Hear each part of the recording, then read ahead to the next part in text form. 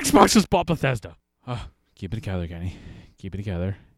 You told yourself you would keep it together for the intro. You can just, oh my god, oh my god, oh my god, oh my god, oh my god, oh my god, oh my god, oh my god, oh my god.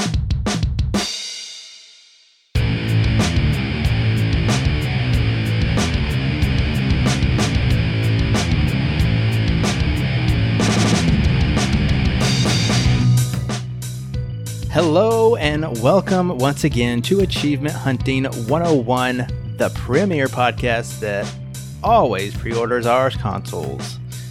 Successfully, I might add. Of course. Another day has passed by and another panel is here. With me is Koosh. Hello. Hello, Koosh.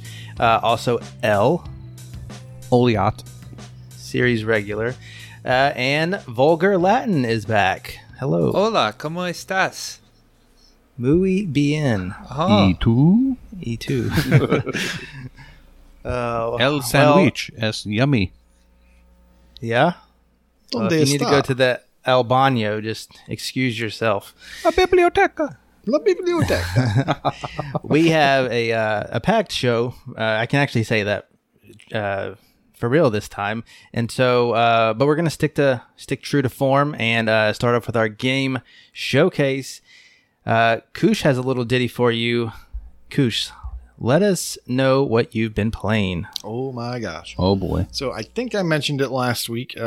Mad Max was on the website. The TA, they mentioned a server shutdown that was a little ways out. It's October 31st. So that, of course, got me interested. That's the kind of contest I play towards these days is can I beat the server shutdown? FOMO challenge. So I dove this game a while back, and I remembered not really liking the controls. They were kind of weird, and I wasn't really sure about the game. Well, in order to get ready for the closure, I spent more time with it, obviously. First, let me get to the bad news. So the server's going to close on the 31st, but the good part of that is there's only one achievement that is dependent upon that. Unfortunately, it's the meta achievement for completing all of the challenges in the game. So if you wanted to get the completion before October 31st, or get this achievement completed before then, you would have to basically play the entire game and just go for it and get it done. You do not need to do that. What you do need to do is complete 2 challenges. One challenge is for collecting or having your scrap crew, which is basically an offline component of the game. They'll go out and they'll find scrap for you, and then the next time you log in, you'll get that scrap. You won't earn any while you're in the game, but when you log out of the game, they go and they look for scrap. So, this goes by, I guess if this is the discontinued, this is obviously going by some server time. It's going by a difference between your log-on times, your log-off and your log-on. And it equates to about 7 pieces of scrap per hour that you're logged off per scrap crew that you've set up. I think you can set up to 3, but you have to get pretty far in the game to get to 3. You can get to 2 without too much effort. It took me about 6 to 8 hours to get the second one, about 6 hours, 5 to 6 hours to get the first one. So it's really not that much work. The hardest part about it is not playing the game. I want to play this game. I just want to, I'm really enjoying it. And I just want to go play things, but I don't want to mess up any challenges and I don't want to do any of that. So I'm really just focusing on, getting the scrap crews done. And if you just follow the main story quest, you'll get to the first area where you can earn that scrap crew. You basically have to go out and find 3 or 4 pieces in the world at these very specific points. And when you loot a chest and get that, you can then go back to the base. Once you have all 3 or 4 of them, you can create the scrap crew. And from that point on, when you're not logged on, they'll be earning scrap for you. You can then continue with the main quest, get to the second area, find the scrap crew pieces for that second area, and now you have 2 of them going at the same time. So you'll be earning 14 scrap per hour instead of 7. So that's kind of what I did. That's kind of what I recommend. If you do that, you're looking at 15 days if you have one camp, 15 days of offline time, and 8 days of offline time if you have the 2 camps. Now, keep in mind that it caps out at about 500 scrap, which basically means every 2 days. if you go in there like every day and a half or every 2 days to collect your scrap, you'll never run into that wall. Right. So if you're on top of things, you have up till like, I don't know, probably the first week of October before you start it, right? Yeah. To make up your mind and be safe. If anyone's interested in doing it, obviously do it now. Because otherwise you'll really be up against the clock. Now the plan is once you get to that point where you have your 500, well, you have to get 500 first, then turn it in, and then the second one starts from 0. So then you're going from 0 to 2,000. When you get that one done, you want to save the game and make multiple copies of that save in case you mess something up. That's the other bad thing about this game. There are ways to mess yourself out of getting that completion. There are these basically quest givers or information givers. They're they're basically all throughout the map, and they're tied to camps that you have to overtake. If you overtake the camp that they're tied to, but you don't talk to them, they go away and you can't talk to them. And you have to have, I think, 8 in the first area and 11 in the second area. The first time I was playing this, I got my 2 scrap crews, but I was having so much fun playing the game that I started capturing these camps. But I didn't get all the information people. And then I looked at the next challenge. It was like, talk to 11 people. And I started counting up all the ones I had left. And I was like, oh, I don't think I have enough. So I made the hard decision to just delete that save and start over. So getting to the fun stuff in the game, it looks great. That exists. Oh my gosh. The game looks great. And it plays well. The driving's fun. The control, like I said, the controls are a little bit weird. Running is right trigger. Jumping is left trigger. It's a little weird. Your main interaction button is A and shooting is B.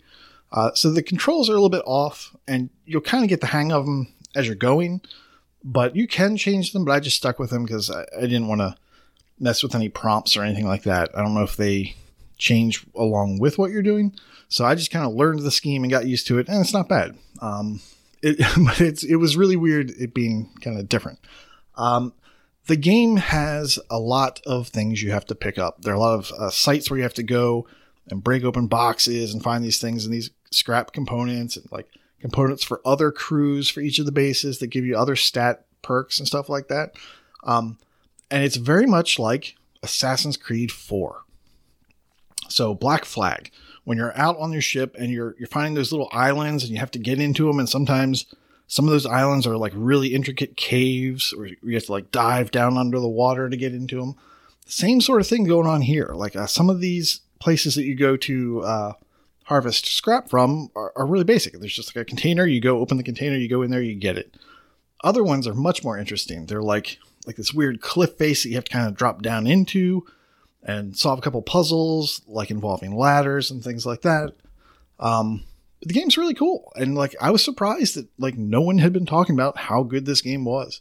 And I'm just really enjoying it. So I can't wait for my stupid scrap to collect so I can save the game and then go actually play it and like just kind of go for it. So yeah. So is this it's in the Mad Max universe? Does it after the movies? So is this sort of beyond Thunderdome? So yeah, I'm not that familiar with the movies. I know I've seen them all at this point, but I wasn't really tied to. I haven't seen the old ones in a long time, and I only saw Fury Road one time. I actually just went back and started watching it again because of this game. There's a lot of kind of like atmosphere feels very much the same, and the landscape looks very much like Fury Road. And I think it was Chewie was saying that they weren't connected, but the development took place about the same time, and then they were like, you know what, we should probably talk. And at that point, they started kind of incorporating some things. So you will see a little bit of fusion of, some things, people being mentioned, some names being mentioned, some things like that. But yeah, it definitely feels like a Mad Max movie. Huh. Interesting. So one thing I was going to ask you is you did say that you can mess stuff up. Are you planning on sticking with it to the end now? You going to save it, come back to it another time? Yeah, no, I know me. If I take too much time off, I'll forget about it and I won't come back.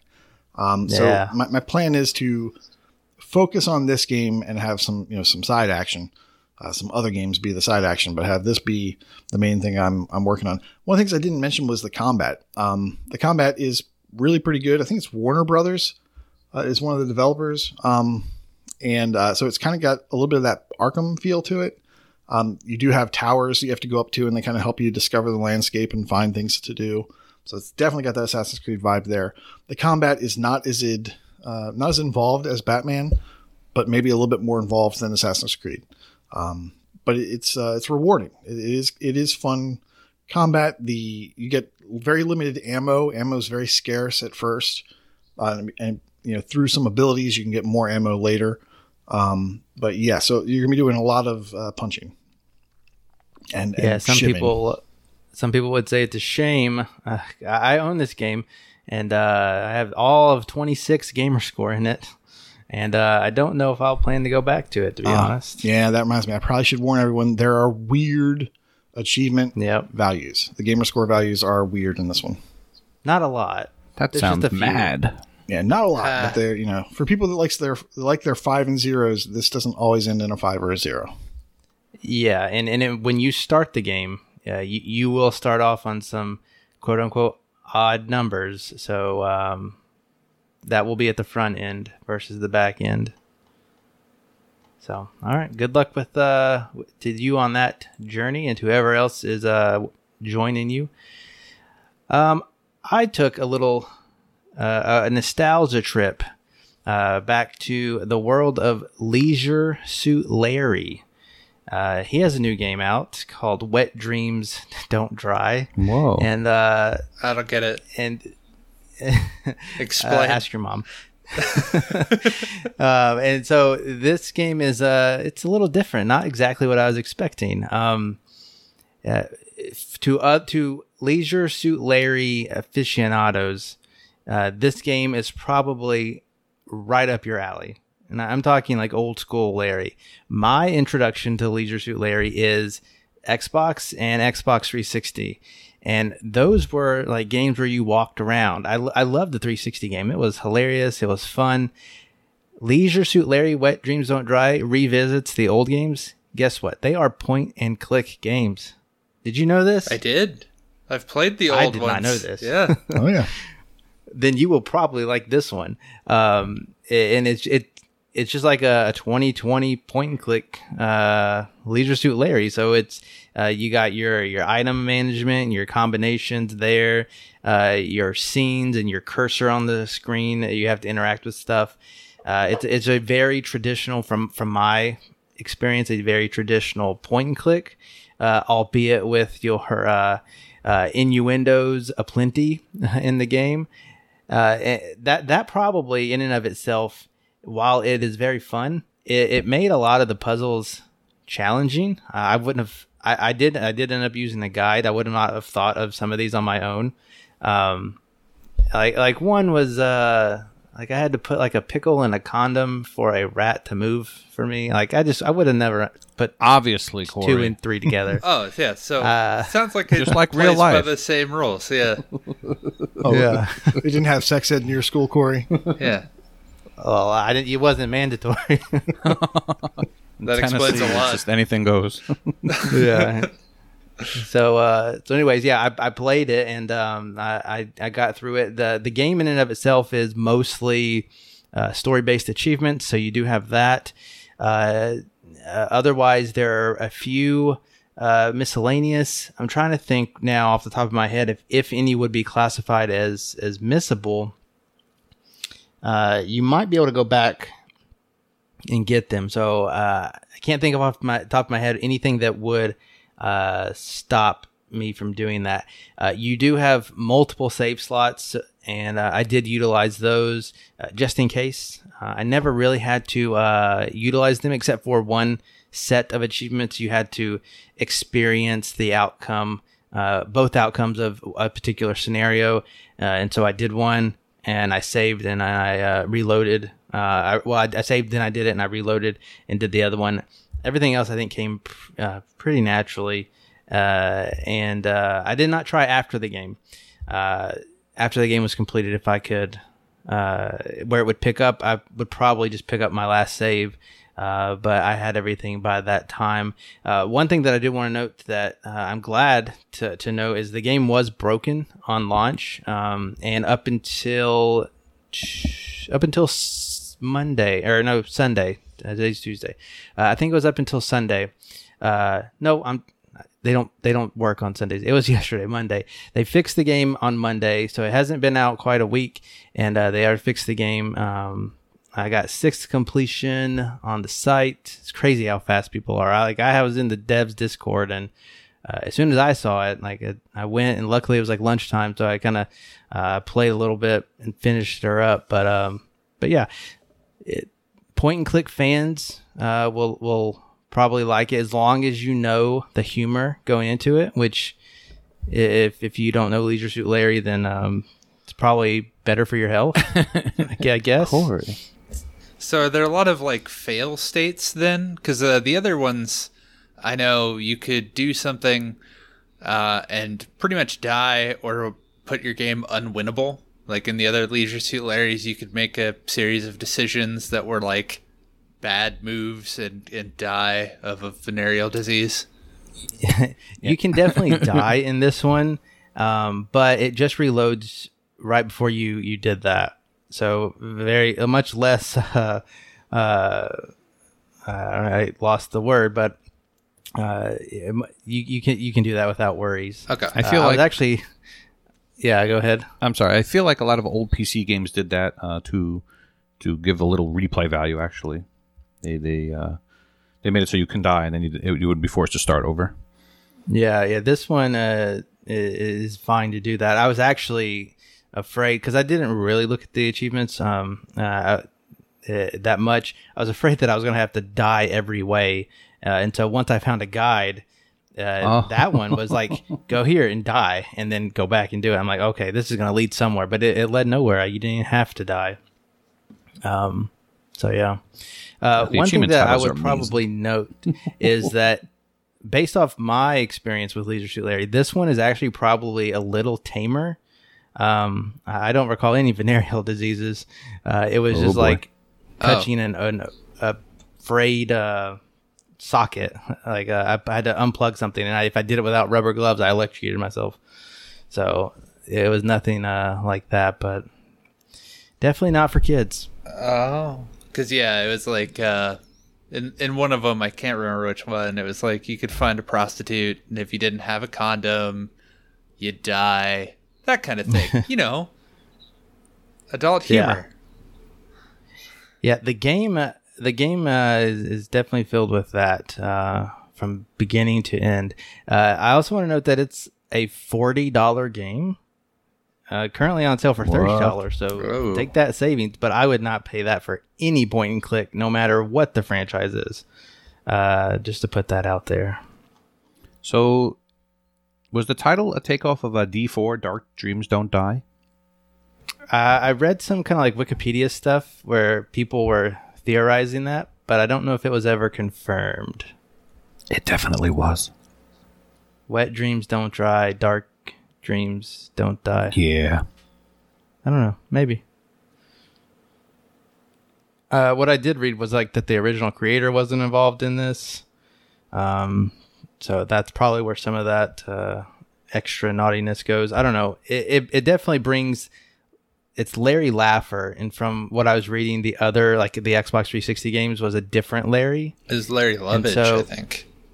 Yeah. So this one is like from the old school. There's even an old school bit in the game, and it's trying to pick up where those left off. It actually has a sequel coming out, Wet Dreams Don't Dry Twice. And that one's not slated for Xbox as of right now, but this game's been out for a while on PC and I think even PS4, so it finally made its way over here. But yeah, it's easy. I'll give it that. So, all right, moving right along. Elle, tell us all about what's up. My favorite topic. Fruit racing, food-related games. My favorite topic, fruits. I mean, food, you're right. Do you guys like Mario Kart?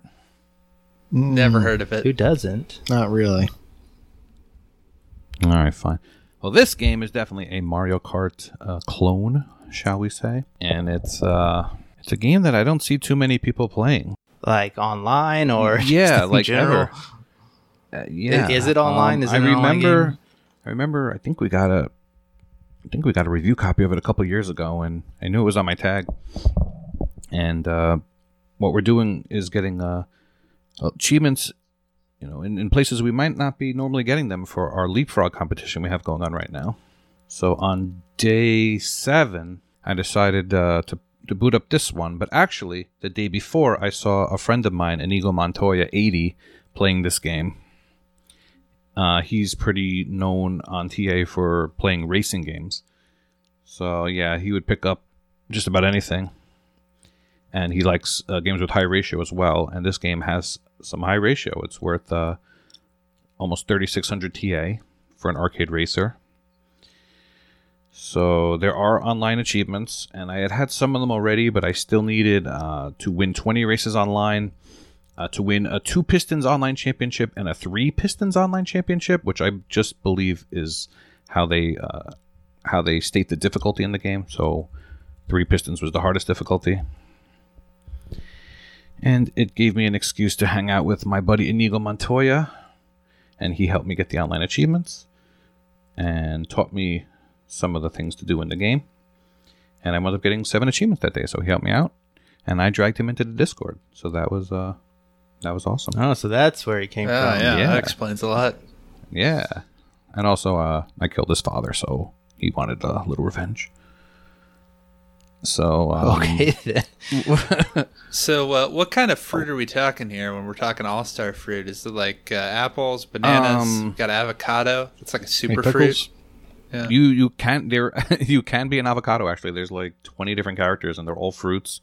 And then all the loading screens are telling you, like, you wouldn't know it, but peppers are fruits because they have seeds and like things like that. And I don't know. I think it's actually a pretty fun game. I didn't do too much of the single player.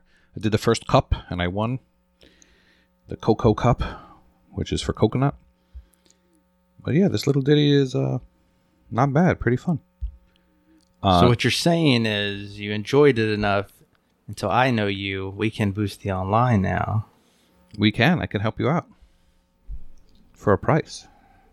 I can do Your that soul. for money. You want to pre-order for a Series X? Yes. So I know a guy. Too soon. So one other funny thing is that when I was talking to Inigo, he told me he was idling one of the achievements in the game. So that's one of the things about the game is the estimated completion time is 30 to 35 hours, which sounds daunting, but when you realize the achievements, there's an achievement for competing for a total of 20 hours. So, of course, this is going to turn a lot of people off. Unless you have, Well, as we were talking, he was telling me how he likes to game with his nephew.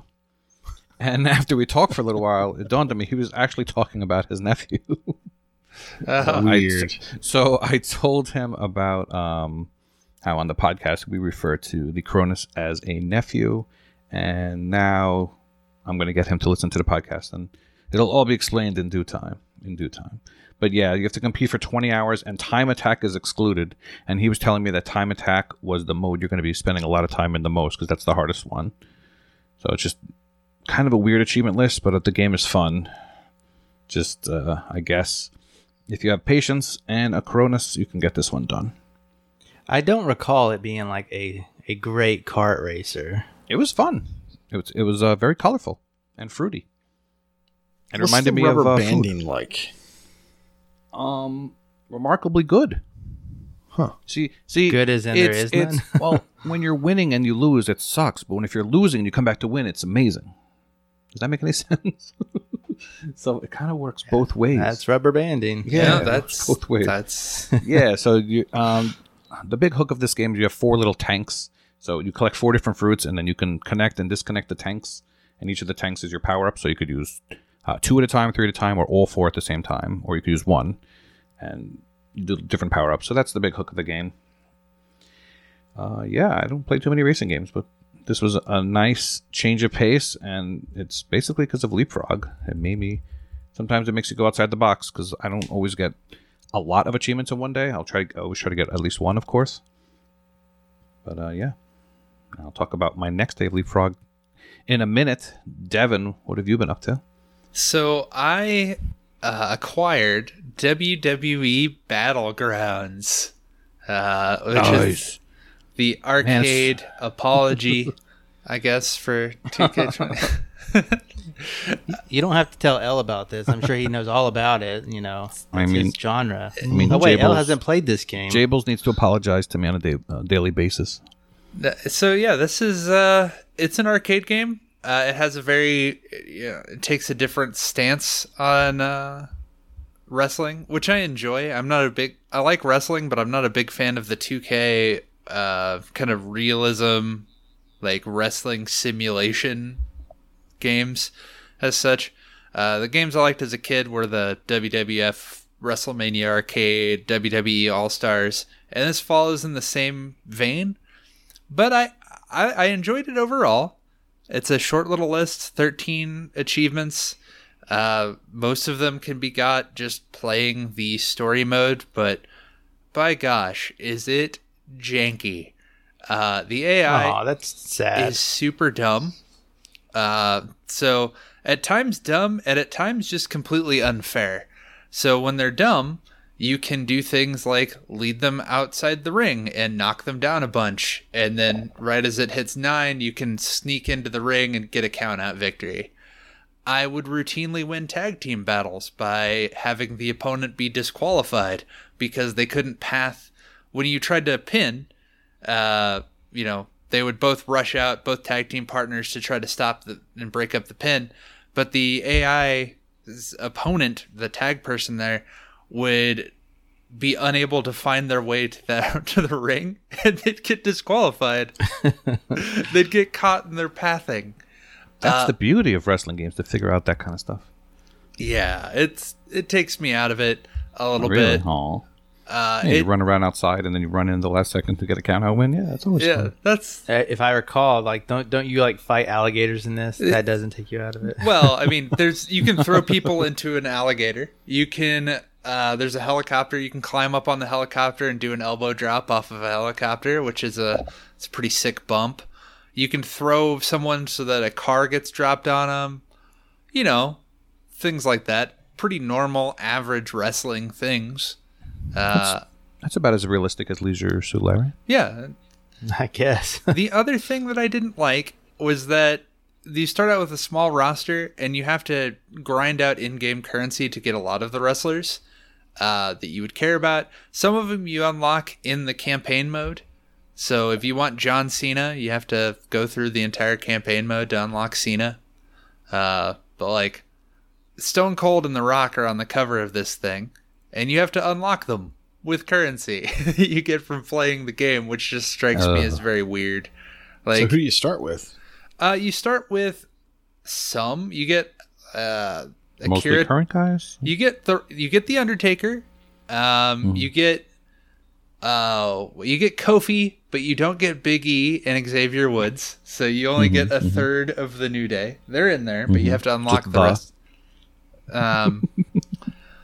So what? So there's a regular version and a deluxe version. Do you at least get the characters with the deluxe version? I didn't buy the deluxe version, so I don't know. I did get the pre-order bonus, so I got Edge. And on this day, I see clearly. You've made the list. Yeah. Oh, no, he's not in the game. Sorry. Oh, I thought that was Edge. No. Oh. But, yeah. That's Chris Jericho. Yeah, that's Jericho. You're living on the edge, brother. Hulk Hogan's in the game. There's also alternate outfits. You have to unlock Andre the Giant. I had to do that. I was like, that. Also, the campaign, you don't play as wrestlers that you know about. You play as wrestlers they created and in different areas. And it has this very weird story mode that's all told through comic panels. It just feels very rushed in a way. Like I kind of get the sense that they were like, oh, we're not making a 2K game this year. Just get something out here. Like, and they didn't give it enough polish. I mean, overall, I'd say I enjoyed it, I ended up getting it for much less because I cashed in some gift cards to get it. So I only paid like 18, but it's 40 normally or 50 if you want all the extras.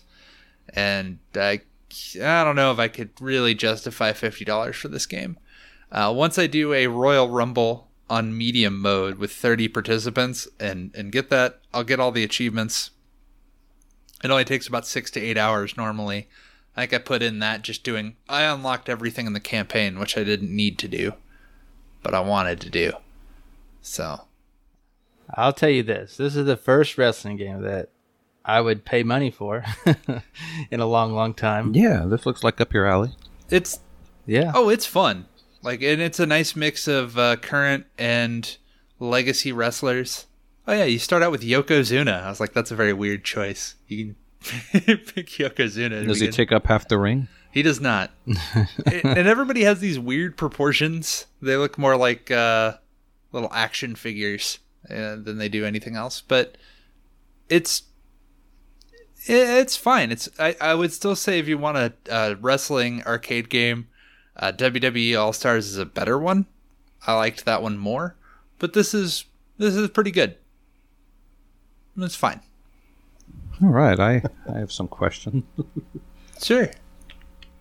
Well, first, a statement that I was definitely planning on grabbing this one at launch, and then the achievement list came out, and weirdly enough, the fact that it was easy and only had 13 achievements actually swayed me to not get it right away. I know that sounds weird, but when I pay full price for a game, $40, $50, I don't want to bang it out so quickly. Mm-hmm. And of course, you could play a game still after getting all the achievements, but yeah, we're stupid and we probably wouldn't. So there's no online achievements, right? So that was one of the things I wanted to do right away is play some online. Did you happen to dabble in any quick matches or play any online at all? No. I've just played the computer. And yeah. So the computer too, like the only way that the computer ever does difficulty is to just counter everything. That's the only way that they know how to make things more difficult. It's not that they're smarter. That's about right. Yeah, it's just like throw a punch, counter. Try to throw him, countered. And that got super obnoxious. That really made me mad. But that's only towards the later part of the campaign. But no, I have not dabbled in the online. I think I'd get more of the in-game currency so that I could buy more wrestlers from the shop. There's a ton of wrestlers that you can unlock, and all of the wrestlers have like 3 different outfits you can unlock, which would be, if they're legacy wrestlers, just different period appropriate attire. So that's kind of neat. Is Doink in there? Doink is not in the game. Oh, son of a... No, I know. It's sad. The other thing that was interesting about this game, in the aforementioned comic strips, the game came under fire for having a comic strip that basically stole an image of TNA Impact superstar Tessa Blanchard, which was just really weird. The photographer of the picture tweeted, like, what the hell, you stole this picture from me? And now they're going to be removing it from the game. Huh. Which is really, they're patching that comic strip out now. I did not see that. Wait, so like part of the story is like a comic thing? The whole story is told through comic strips. Very bizarre comic strips. Okay. And so one of these panels, I guess, is a picture that somebody else did? Yes. Of a wrestler. They have 1,000 wrestlers on their roster, but they chose a picture of someone who doesn't work for them and took a picture from a photographer that's not theirs. Yes. Seems smart. It seems very smart. I blame Jables for that as well. Hmm. All right. I think maybe once this goes on sale, I'll check it out. Oh, yeah. How low does it have to go? What's the price? I don't know. I was all ready to buy it. I would say for $20, I didn't. It's worth it. Like Tony Hawk was worth it at full price, but I feel like after a couple weeks it kind of died down. Not for me. I'm still working on it. Yeah. Yeah. Yeah. Working on the challenges. No, just other yeah. stuff. Yeah. Achievements will keep you there for a long time. Mm-hmm. It's good or bad, I guess. Yeah. Get your money's I don't worth. know. That's for sure. For this game, $20 is 50% off. Probably won't see that for a little bit. Maybe Black Friday. Maybe. Yeah, it's Christmas kind of thing. I could see. Did you I would try have that to Royal think Rumble? about it for. I would have to think about it for 20. Oh yeah, 10 for sure. you have to do a Royal Rumble Did you several try that times Oh. in the story mode. Actually, the last two things, you have to win a men's and a women's Royal Rumble, but they only give you 9 participants. They don't do a full 30. So it's not like a matter of you couldn't do it yet. You haven't tried. I just haven't wanted to. A 30-man Royal Yeah. Rumble could take like 40 minutes to win. Because the list looked really easy, but out of 2,200 people, there's 84 completions. So it's definitely completable, but it's not as many as I would have thought, actually. No, you have to. So I have everything prepared to do it. So I have Triple H. You got to use Triple H because his taunt, which you need to get your special move up, is the quickest. He just does one single DX chop. So you do that. And then from there, you just try to survive Over a and Royal over. Rumble. Which also, the other thing too, every Royal Rumble, they cap at 4 participants. You can only ever have 4 participants in the ring at any given time. No. Which isn't right. But yeah, it's like I said, just needs more time in the oven is kind of what I felt. If I had paid $60 for it, I would have been more upset than I am now. I think for like I said, for what I paid for it, I'm fine with it, but you know, it could be better. Yeah, I heard where you were going, Rocker. I think 10 is my price for this one. I don't think I could do it 20. Highly doubt it. Will be that anytime Yeah. soon. That or, go in with somebody else. But yeah, it would definitely have to be lower for the short experience. Well, all right. Koosh, you said Mad Max is your main squeeze, but you're going to put in some side stuff every now and then. Oh, yeah. I see that you have a little side piece there. Want to tell us about it? Speaking of short experiences, yeah. So normally this is where I talk about my 90% challenge, but I haven't been doing that this week because most of it went to Mad Max, or just getting achievements for Leapfrog. But we got a code for Word Sudoku from publisher developer Lightwood Games, and I was thinking that this game would be a little bit maybe like Minesweeper Genius. I was kind of getting that kind of vibe. And then I went in and checked it out. It's a very lightweight, kind of bare bones Sudoku game. Now the twist on it though is that it's word Sudoku. So you're looking at 9-letter words. And if you know anything about Sudoku, there's a board, a 9x9 board. And what you have to do is get the numbers 1 through 9 in order so that they're not used twice in a row or in a column. And they have to be, 1 per square in each of these 3x3 squares that make up the 9x9 board. I did a horrible job of explaining that. But if you know Sudoku, you know Sudoku. Like I said, the fun twist, though, is that it's words.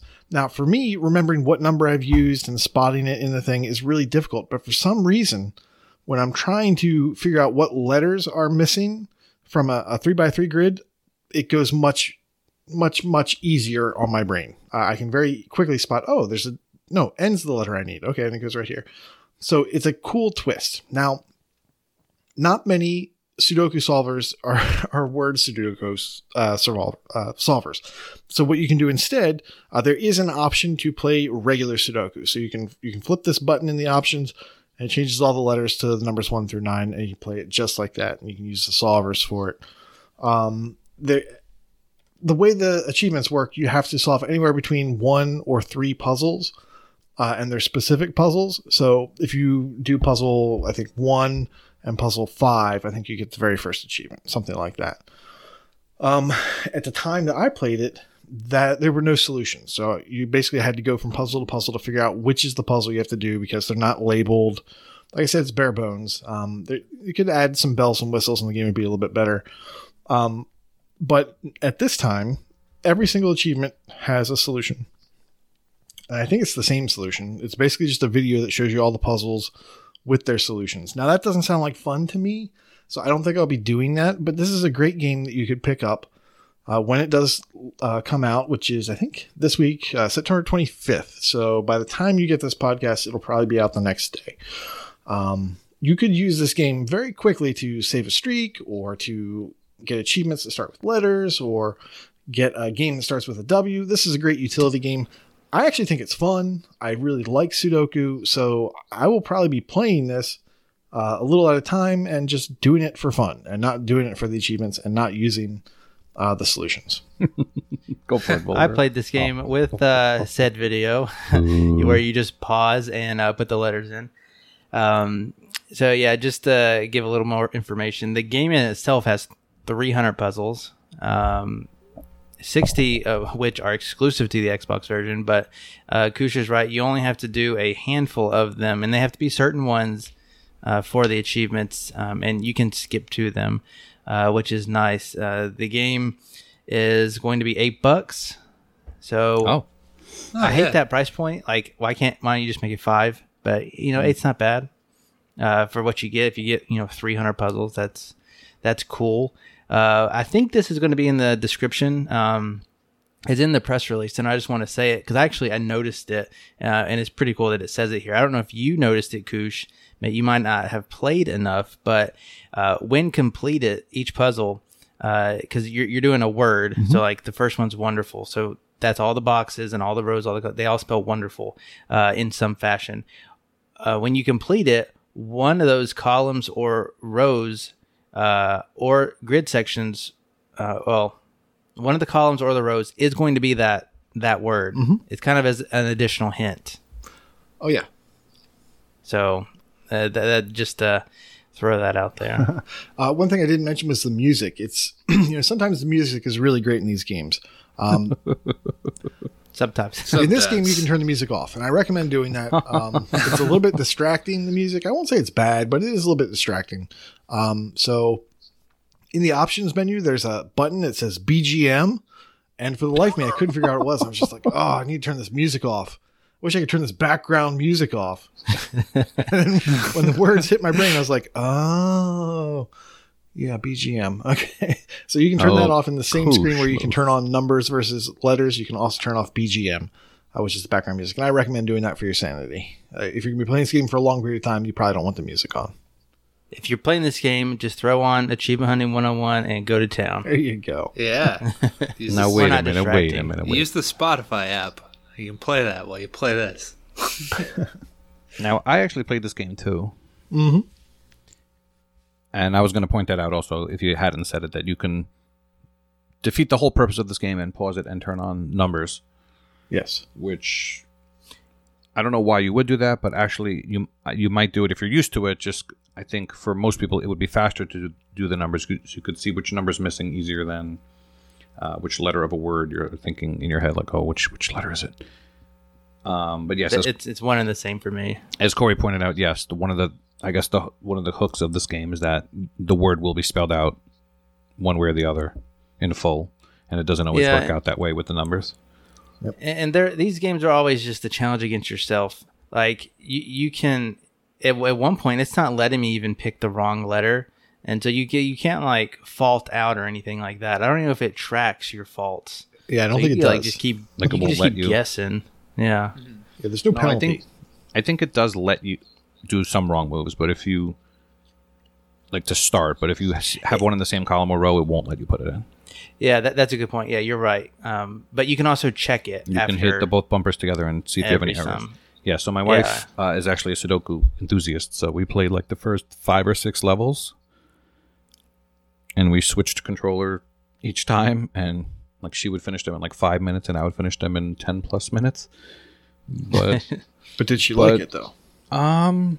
She prefers the numbers. Okay. And she's used to playing on the phone, so that's the other thing. Like this game definitely feels like it should have been on a computer or a phone with the controller. It just makes it take longer than it has to. Yeah. like I was saying, some of the bells and whistles are kind of missing. It's very bare bones. Like if you want to see what letters have been picked, you can't go outside of the board. You have to pick a letter on the board. So let's say you're spelling wonderful, you have to go to the letter N. And if you click on the letter N, it'll show you all the other N's on the board. And it'll also show you that cross, the row and the column that you're in to kind of help you figure stuff out. So it doesn't have all the niceties of like the Microsoft Sudoku, but for what it is, it's not bad. And I did like the twist with the words. Like I said, when I'm playing it, I'm going to be doing the words, at least initially. I don't know. I was looking way farther down the difficulty spike. It looks kind of crazy. So that was my next question, because we only did the beginner puzzles. What's the difference?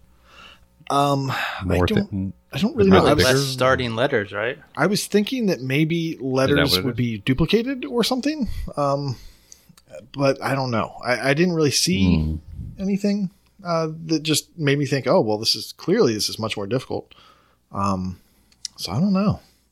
You probably just have less numbers or less things to start out with. Because, I think mathematically there's a minimum number of clues you can give in a Sudoku to make it solvable. And that's the difference between, high difficulty Sudokus and, lower ones is just how many they give you. And then my wife was also telling me when you're playing normal Sudoku, you can kind of jot down in the squares which ones it could be, and then you're not able to do that here. Yeah, that's one of the things that's missing. Yeah, that's one of the things I like about the Microsoft one. Right. They have that, and you can just play.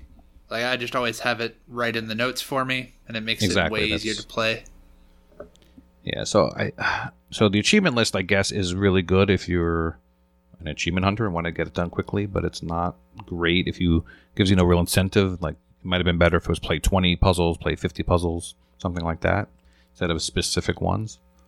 And unfortunately, the solutions are not written in a way that tells you where to find the puzzle. You have to watch the video to figure out which puzzle it is. Yeah. Yeah, that's dumb. It's real dumb. So if someone writes a solution for it, a walkthrough, it could be a lot easier. Corey. It could be a lot better done. But yeah, you could write a walkthrough and just provide the solution and which one to go to. It'd be a pretty great text solution, right, to be honest. Right, so you don't get the actual solution, but it'll tell you where it is at least. That's a hot take for me when people make a video. Thanks for the video. Why are you posting every single solution to say, watch my video? I hate that.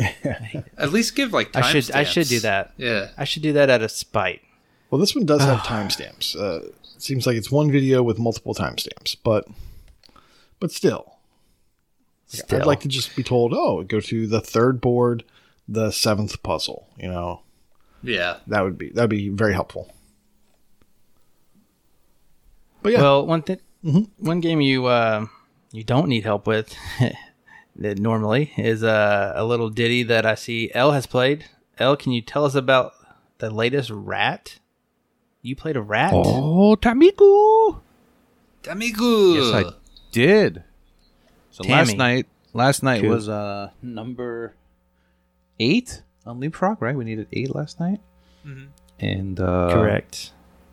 So Prue helped me once again with Toe Jam and Earl, helping me get the Fixed World achievement. So that was also a ton of fun. But yes, that was only one, and I needed something. I was getting tired. I'm like, all right, let me load up a Rat. And I asked Devin over here how it was, and he mentioned that it took him around 14 minutes. I said, all right, I'm sure I could do that in an hour or less. And then, I hope you did an hour in 1 minute. I'm checking now. I did 22 minutes. All right, wasn't as good as Devin.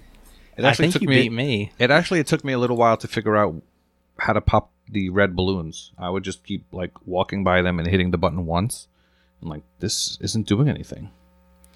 Oh wait, I did it in 19 minutes. Nice. I think I died most in the second stage, and the stages got easier. Did you guys find that, or was it all just the same? I don't know. Anyway, the basic concept of the game is you go around. There's blue balloons you have to just touch, and then there's red balloons you have to button mash on for 5 or 6 times and pop all those balloons. Does the game ever tell you that? No. No. And it gives you no controls as to. I didn't think so. Yeah, that's the red balloons was my biggest That's why problem. I didn't know. Yeah. Okay, so it wasn't just me. All right. And to me, the first game I thought of was weirdly Pac-Man. because it just looked like a Pac-Man board to me, with like the red balloons acting as the power pellets and the blue balloons acting as the normal pellets. But I guess there's a little bubble bobble, little balloon quest. I thought of Dig Dug. A little Dig Dug, yeah. So I thought of Burger Time. I know it's weird, but just like the stuff. Is a burger a sandwich? Yes. Damn right. Tasty sandwich. Damn right. And those Impossible Burgers, don't eat them. Eat some beef. With that said, I actually kind of like this game. The only thing I wish is that you could leave off where you were. So instead of just getting the 8 achievements or whatever I needed, I just completed the game because it makes you start over afterward. No, it doesn't start over. Really? Well, it starts you over at the first level again, but it adds more red balloons to be harder. What? Yeah, it's arcade style. Like once there's enough, it just loops back around.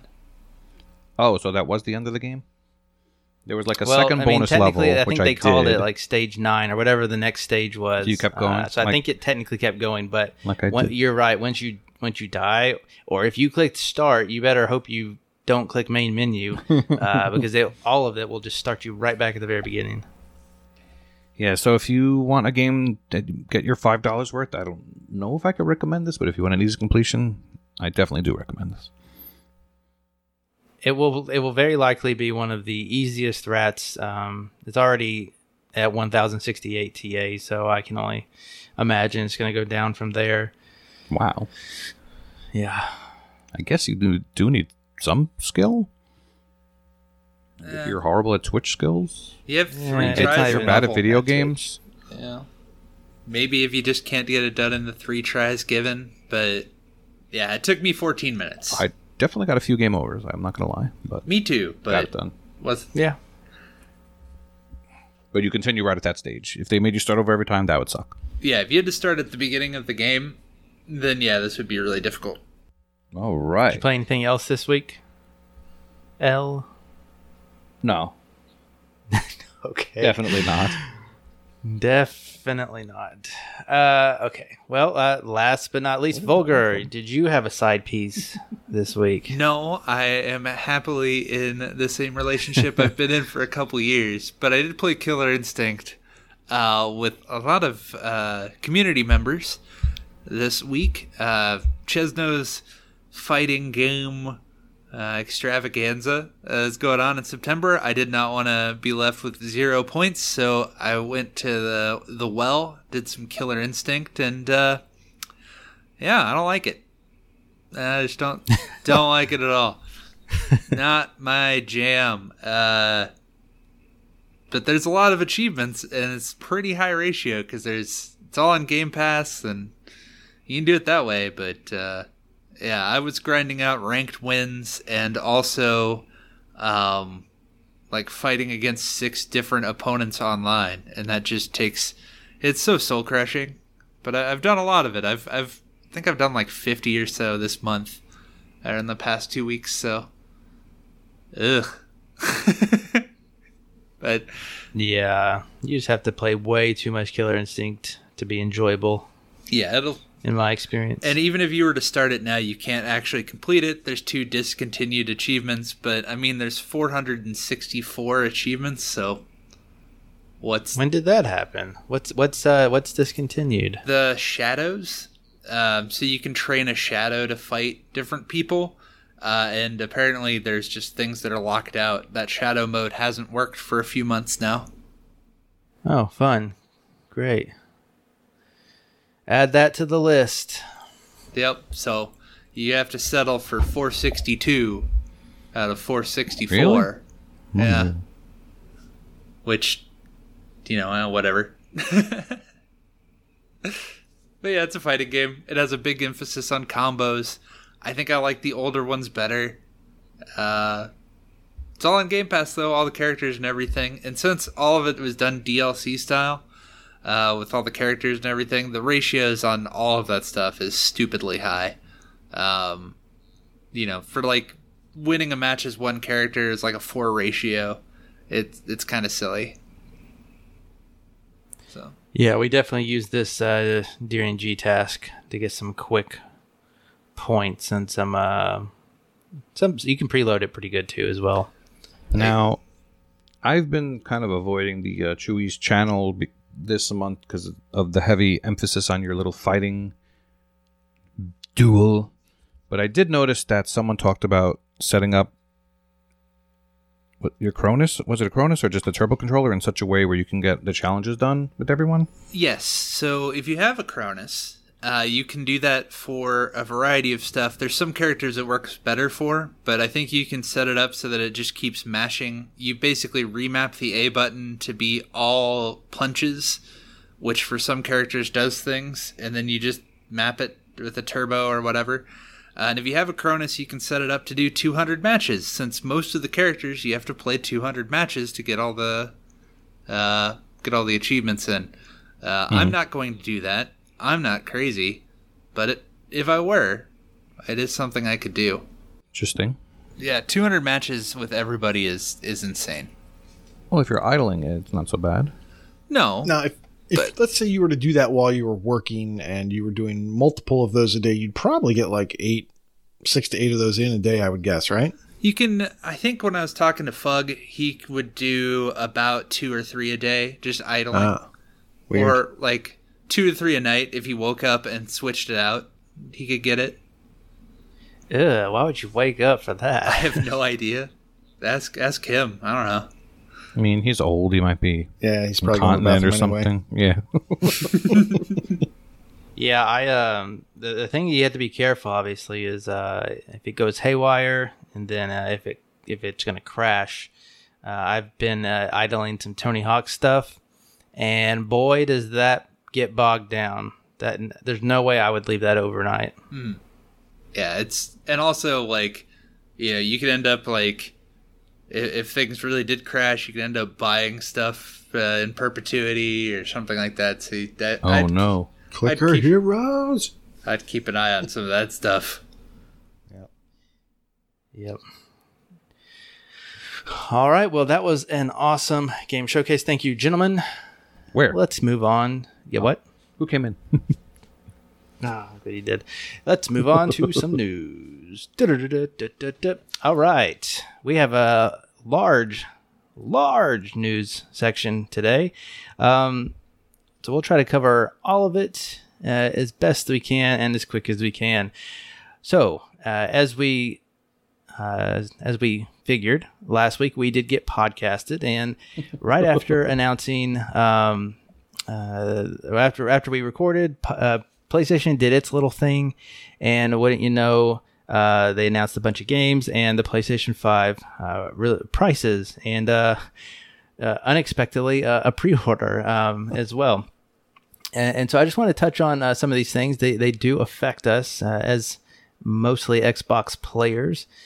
So they revealed Final Fantasy 16, Spider-Man, Miles Morales, Harry Potter Hogwarts, which is the Hogwarts Legacy, which is the RPG, Call of Duty Black Ops, Cold War campaign, Resident Evil Village, Deathloop, some Devil May Cry 5 stuff, Odd World, Soulstorm, Five Nights at Freddy's, and Demon Souls as far as games go. Now, PlayStation had some muddy messaging. Not all of those are exclusives. Not all of those are even timed exclusives. And if you were watching the show, you might be confused which is what. The ones I wanted to point out specifically are Harry Potter. Now, this one is going to be on all consoles at the same time, I'm almost positive. Do you guys understand that to be true? Yes, I think Multi-platform game? Yeah. Harry Potter, yeah. Yeah, so this one is probably the one I'm most excited for. It takes us into the wizarding world set in like the 1800s. So it's the lore of Harry Potter. And so if you're into that, this will probably be for you. It looks on the surface really, really good. Any of you nerds want to play this game? Not at all. Devin and I are going to be camping outside GameStop. We have our tent set up. and we're going to be wearing our. He's going to be wearing Harry, and I'm going to be wearing Hermione stuff. It's going to be a great time. Yeah, I have all my my Quidditch gear. Quidditch gear. We're going to just set up a Quidditch game outside of GameStop. I was going to run in. I was going to run into it. Say it was platform 9 3/4 or whatever. I'm going to be all butterbeard up when this comes out, and I'm definitely looking to check it out. I don't know if I'm going to get it. I mean, come on, it's an MMO, right? So is it? I can't. I don't know if it's single player or if it's multiplayer. I'm not sure. I know I will be checking it out. I'll be following it, which I haven't done yet. It's been so crazy lately with all the news and stuff. I really haven't even had time to go back and kind of get caught up on it. Well, you're not missing too much. I watched mostly just an announcement trailer. Yeah. I think it's set to come out next year, if I'm not mistaken. It is. It's by Avalanche Studios, so that is a Utah-based studio, Salt Lake City, and you might know them from the classics such as Mad Max. Oh, interesting. So it's already in good company. They also did Rage 2. I started that the other day, and they did that. So they have some games behind their belt. So yeah, they have some hype to live up to, in my opinion. But I am definitely interested in that. And I'm not even a big Harry Potter guy. I haven't even seen all the movies. I just think the world. Did you watch any of them? Yeah, like then you saw all of them. Through Batman. I don't know. 1 through Batman. I played the guy who's Batman now. Cedric Diggory. Oh, that's Robert 4. Pattinson. Yeah, that's Goblet of Fire. I've definitely seen those like a lot, and like the other ones maybe like once. Yeah. So my son's a big Harry Potter fan, and my wife's a big Harry Potter fan. So I threw on that trailer for them, and they didn't seem that excited. To me, I would think the characters, more so than the world, would be the exciting thing, and none of those characters are present because it takes place, I think, in the 1800s, something like that. But you get to explore Hogwarts. I mean, Hogwarts looks great in this. I don't know. It's a trailer. We'll see. I remember I think it was a Xbox original game that was Harry Potter, and it was fantastic. So I'm all psyched for this one, just if that's more of that. All right. Well, it says RPG. I'm reading RPG. I'm not reading MMO. I'm reading RPG. I've heard RPG. I've heard open world. Why not both? RPG, that would jingle your jollies, Koosh. It's up your alley. Harry Potter RPG, certainly. I could get behind that. You just got to go to school, wake up, eat at the Great Hall. One of my favorite games is Bully. I'll take that in a wizard world. I would love to went to school there. Yeah, if I could be the bully in 1800s. I reckon you got to shoot better. I'm going to steal your lint. So other games that I wanted to bring up, I just want to mention Deathloop, more so that it is a timed exclusive, and we'll talk about that more in just a little bit. They also announced PlayStation Plus Collection, and this is kind of like a retroactive Game Pass for PlayStation now. So with PlayStation Plus, they are adding this collection, and I don't know if it had a number on it, but you will be able to play a lot of first-party PlayStation games, not new games, but old games from the PS4 era. And so, like, I think you could get like your Uncharted's in there, your Last of Us, God of War. It's just trying to be another perk that's like Game Pass, but in reality, I think it will fall short for hardcore PlayStation fans.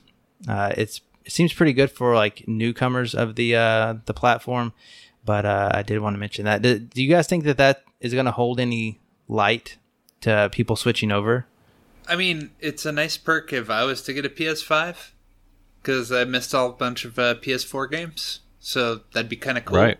But I don't know. It seems like if you're big into the PlayStation 5, a lot of those you would have already got. So exactly. Yeah, for me it's too little, too late kind of thing. And lastly, they did announce the prices, which were big speculation. And as we several of us guessed last week, the PlayStation 5 was priced at $499. So that matches the Xbox Series X. But their digital edition was priced at $399, and I was skeptical on this, as we didn't see specs, so I thought there has to be something more than just a disc drive missing for $100. But apparently it's a PS5 without a disc drive, so that's pretty good. However, they still can't say that they are the most powerful console on the planet or the cheapest, so Xbox has some marketing prowess there. Yeah, what? Also not mentioned is pretty much every PS5 game from here on out is $70. Oh boy. That's a good point. Yeah, some of these first parties at least are $70. I did see Spider-Man. I think that was at $70. Well, yeah, the Spider-Man, I think the Miles Morales, I think it's only $50, but it's not a full game. It's a smaller campaign than the original Spider-Man game. So it's kind of like DLC price, but like primo DLC, it seems. Yeah. Oh, that's a good point that we don't have noted here. So these games that are PS5 are getting a price hike, but PlayStation has reverted to their stance, and most of these are going to be available on the PlayStation 4. So like you can get Spider-Man Miles Morales on your PS4, which Xbox got a lot of hate for being cross-generational and holding back game development. And then now they have like Series X, Series exclusives that won't be on Xbox Ones. And now PlayStation is taking that, and it's all fine and dandy in the internet's world. But crazy times, man, crazy times. So yeah, the last thing I want to mention about the PlayStation 5 event is that right after the event, what was the timing on it? I think it was the same day or the next day that pre-orders opened up? All I know is that they did not announce pre-orders after saying that they would announce them, and it was a complete poop show in the internet world. Not only for the fact that retailers have a hard time with those loads, but they were just kind of popping up in random spots, and they were not supposed to go live, as best I can tell. That was not what was meant. So there was some chaos that day. Yeah, it seemed like stock was low everywhere and not well coordinated. Yeah, the stock is a thing in the coordination bits. Obviously, we have the retrospect now, and we'll skip ahead a little bit of Xbox Series pre-orders. Those went live as we are recording today. So earlier today, those went live, and of course, we experienced some of the same things. Websites cannot handle that much traffic, and stock was lower that we could tell than I would have liked to have seen. And this was mostly from GameStop, where they actually post numbers on their doors and stuff. I did not see a store that got more than 10 consoles, and most of that was like 8 X's and 2 S's, which that is crazy to me. You definitely would want to see more than that. I can only think that COVID is a thing, and really I've heard conspiracy theories that both of these companies, while like they have these super cheap consoles, they're actually losing a lot of money on them. And so what's the best way to not lose all that money? You don't sell as many of those consoles, so you just don't make as many. Who knows if that's a thing or not, but it is a thing. And so yeah, the at least with the Xbox pre-orders, we knew an exact time all across the world when this was going to go down in our respective regions. We had a list of retailers who were going to be doing the pre-orders. We had a lot of site listings already available to us, so we just had to F5 it. So it wasn't really a scramble in that sense. But I believe everybody on this panel, notice Fufu's not here. We got our pre-orders in, and so yeah, I want to hear about your guys' pre-order stories, if you have any. Was it easy? Was it tough? Koosh, let's start with you. Well, so my plan was to use up some of my Microsoft bucks, my space bucks that were sitting there. So before the sale went, I went ahead and cashed in like $300 worth of points. Wow. Jeez. Yeah. I fast forward, I will be getting refunds. I then tried to use Microsoft's site that was my primary site. That's where I wanted to get it from. I wanted to sink most of that money into the console. My backup was Amazon because I've got a lot of Amazon credit just from using the credit card. So my plan was, okay, well, if I can't get it at Microsoft, I'll get it from Amazon. Well, Amazon was the only site that wasn't up. Everything else was up at like 11 a.m. Eastern, but Amazon was nowhere to be seen. So I just kept trying. Microsoft, because of the issues with payment fulfillment, it created a whole bunch of addresses for me. So I had to go clear out some duplicate addresses because I thought maybe that was the problem. I could get the thing into my cart, but I could never complete fulfillment. And I would keep getting to different steps of fulfillment, like saying, oh yeah, use my credit first. And then because I didn't have enough for the Series X, I had to put some extra on my credit card. I thought, well, maybe that's complicating matters. I'm not sure. But then I realized, crap. I'm doing all of this in the Edge browser. Oh, no. Silly Koosh. Foolish. Wow. And because every now and then the Edge browser doesn't work really well for kind of like JavaScript things, callbacks and stuff like that. It's like, dang it, I need to switch to Chrome. So, I'm like 15 minutes in, I'm switching over to Chrome. Now I've got 2 sessions going. I'm sure that's a problem because now it sees I have 2 sessions. Long story short, did not get it through Microsoft. Couldn't get it. But then I saw the post saying that Amazon is up. So I jumped over to there and I got it within 2 minutes. Couldn't use my credit at the time. It wasn't an option to use my credit on that. So I'm going to try to figure that out later.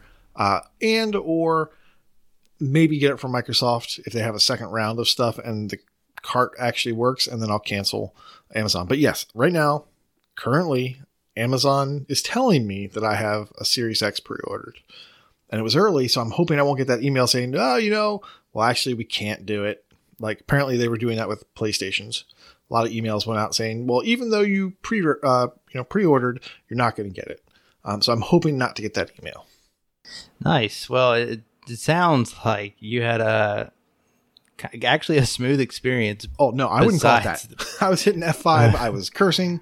Of course, my daughter was in here doing her math homework, and I'm just sitting there cursing internally.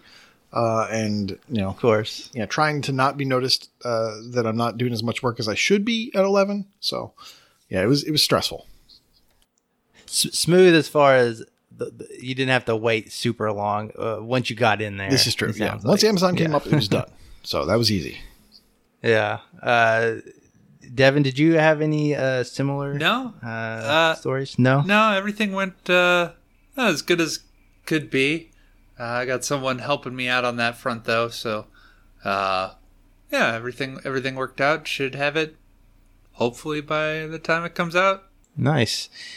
So I approached it a little differently. I'm not too pressed to get a new console at the moment. I have a One X, and it runs fine.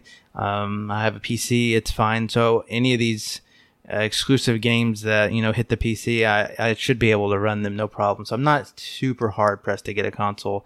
And so I had meetings and stuff that were predetermined. I did a bad job of managing my calendar, and by managing I mean blocking it out so I can get out of the house to go to GameStop, because that was the only way that I kind of figured I would go about this new generation. I'll trade in the X. I'll trade in the X for the X. Since GameStop is doing like a trade-in deal, and I got some couple games up here. I don't need the physical discs anymore. I'll throw them in. I got like an old phone I could trade in. I could pretty much pay for the Series X without reaching into my wallet. And so I would have loved to do that, but the meetings happened, and so I said, you know what? let's just go for an S just in case. Worst case scenario, I still have an S if I want, and I can cancel it later down the line. And so I was still going to stay with GameStop, and so I stuck there. Once the time rolled over, there was some confusion about what you had to do. I saw where people were getting to a queue website. The jury's still out on what that did. Somebody says it was just refreshing on the back end, but it had to have been doing something a little differently, because once that was up, it just took me to the store listing page. And so a regular refresh wasn't doing that anyways. But once I got there, it was like at least a 5 to 10 minute wait between each click. So it was like add to cart, wait, review order, wait, check out, wait, add payment, wait. It was a very long process, and eventually it crashed on me. And at that point, like I said, not too pressed, so I wasn't worried about it. And then here come the stragglers. Oh, this site has it up. This site has it up. And so somebody said Microsoft. So I just like, mosey on over there. They said the 1Xs were out, but the 1Ss weren't. I clicked it, and I'm telling you, within like 45 seconds, I was at my cart checking out on Microsoft for a Series S. It took me a couple more minutes for the payment stuff to happen. But once that went through, got the confirmation email, and I have a Series S on the way currently. If something happens where I can get that physical pre-order, where I can do the trade-in, I'll cancel and do all that. But I've kind of got it in my head that I'm excited for the S, like to have 2 boxes, and this one be like, all digital. Like I can't switch to it purely for the fact that I still have 1 discs that I want to play. And so maybe I'll work through that, and I can't see myself giving up the 1X for the Series S, but it'll be a fun little thing to play the new stuff on. And I told Discord today, we'll have like series games on there, like one at a time that I'm working on. I'll have Rocket League and Tony Hawk that I can quick load, because Tony Hawk load times can be a lot better, and it's always nice to get in a match of Rocket League when you can. So yeah, Series S as of right now is on the way. Mr. L, Mr. Corey, did you order a console? I don't know if you did or not. I think you did. So my first choice was actually Amazon, and 11 o'clock came and there was no link. So my first choice was Amazon, and there was no link. So I don't know why, but when I saw the list of retailers having the game, my first thought was, I think Target is a good idea, because I have all my info is already in my Target app. So I opened up my Target app, and I threw it in my cart in there, and it said, we're sorry, an error has occurred. So I kept spamming on the add to cart button, and eventually it went in. And then I went to check out. We're sorry, an error has occurred. Oh boy. Kept spamming that button. Finally got it in. And then I noticed that my credit card on file was expired. So I then had to edit the expiration date on there, which of course led me to more. We're sorry, an error has occurred. And eventually it went through and it worked. So at 11:12, I had myself a pre-order. So the only problem I can foresee from Target is that the arrival date says from November 11th to November 16th, somewhere in there. So who knows if it just says that as a CYA move and I'll get it on the 10th. But I guess at this point, if I get it a little bit later, it's no big deal. The one thing I feel about this wave of new consoles is that it's kind of weird that one thing that you normally it's less get, relevant than it ever has been. It's just there's no new shiny game to go along with it. Like, are there Halo ever? Infinite? Sure, yes. And historically, yes, I remember when I got a Dreamcast, I got Sonic Adventure. I remember when I got a 64, I got Mario 64. You know what I mean? Something to go along with it. So if you get a PS5, you can get Miles Morales, or you can get the new whatever. So this is basically just getting a new console just to be a more souped up, faster version of something we already have. I already have a working One X, and I already have I still have the VCR one in the bedroom. So now this will be a third one. And I don't like trading in systems that I paid $500 for $100 or $200 or whatever GameStop's going to get me. So I just assume have Xboxes all around the house. I guess maybe the kids will inherit one in the bedroom and they could play it on their laptops with the Wi-Fi. So that's an idea. Well, eventually you could just use them to prop up a microwave. Wow, that's a really good idea. Why did I think of that? I don't So know. you don't think the medium is special enough? What do you mean? Well, the medium. The game, the medium. Yeah, the medium. Yeah, I thought you meant because that's going to require the new hardware, I believe, in order to do the two renderings at the same time. I mean, will that not work on the One X or I'm maybe not sure the Series S for $200 less? I just figure at this point it was go big or go home. That's why I didn't even think about getting the Series S. So it will not work on the ones as far as I know, but it Okay. will work on the Series S and X. The Series S and X are the same thing. Like they will run the games just as efficiently. The only difference is what kind of graphical output that they give you. And if you don't have 4K, then you probably want the S. It does up to 1440p. And the other difference is the hard drive space. It's half as big, which you do need that space for series games, but those if you those are going to be few and far between, I think, especially if you play them and you finish them, you just move them off when you're done with them and move the next one on.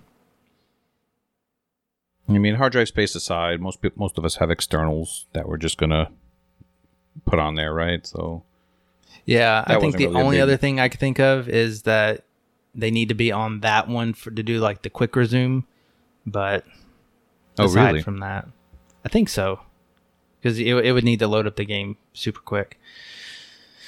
So it needs to be on that proprietary, super fast hard drive space. Well, Super fast. Well, congratulations well, to in all the- people who got it. yeah, congratulations to everybody. I'm getting excited. now. Who got Gotta one? get excited. Yeah, get excited for Get this hype. next one. And our last one, a news story, is a big one. The day before pre-orders went live, Microsoft decides to tell us that they have just spent a little couch money and acquired ZeniMax Media. And so let me read this little blurb from TA. Phil Spencer said, "Today is a special day as we welcome some of the most accomplished studios in the games industry to Xbox. We are thrilled to announce Microsoft has entered into an agreement to acquire ZeniMax Media, parent company of Bethesda Softworks." And Bethesda's press release, it mentions that Microsoft has paid a whopping $7.5 billion with a B to acquire the company. So this is probably the biggest news that I can think of to happen to Xbox since we started the podcast, Yeah, in all honesty. 7.5 billion was more than it cost Disney to buy Star Wars, just for. Which is nuts. It's more than Minecraft. It's probably more than Minecraft and Star Wars combined.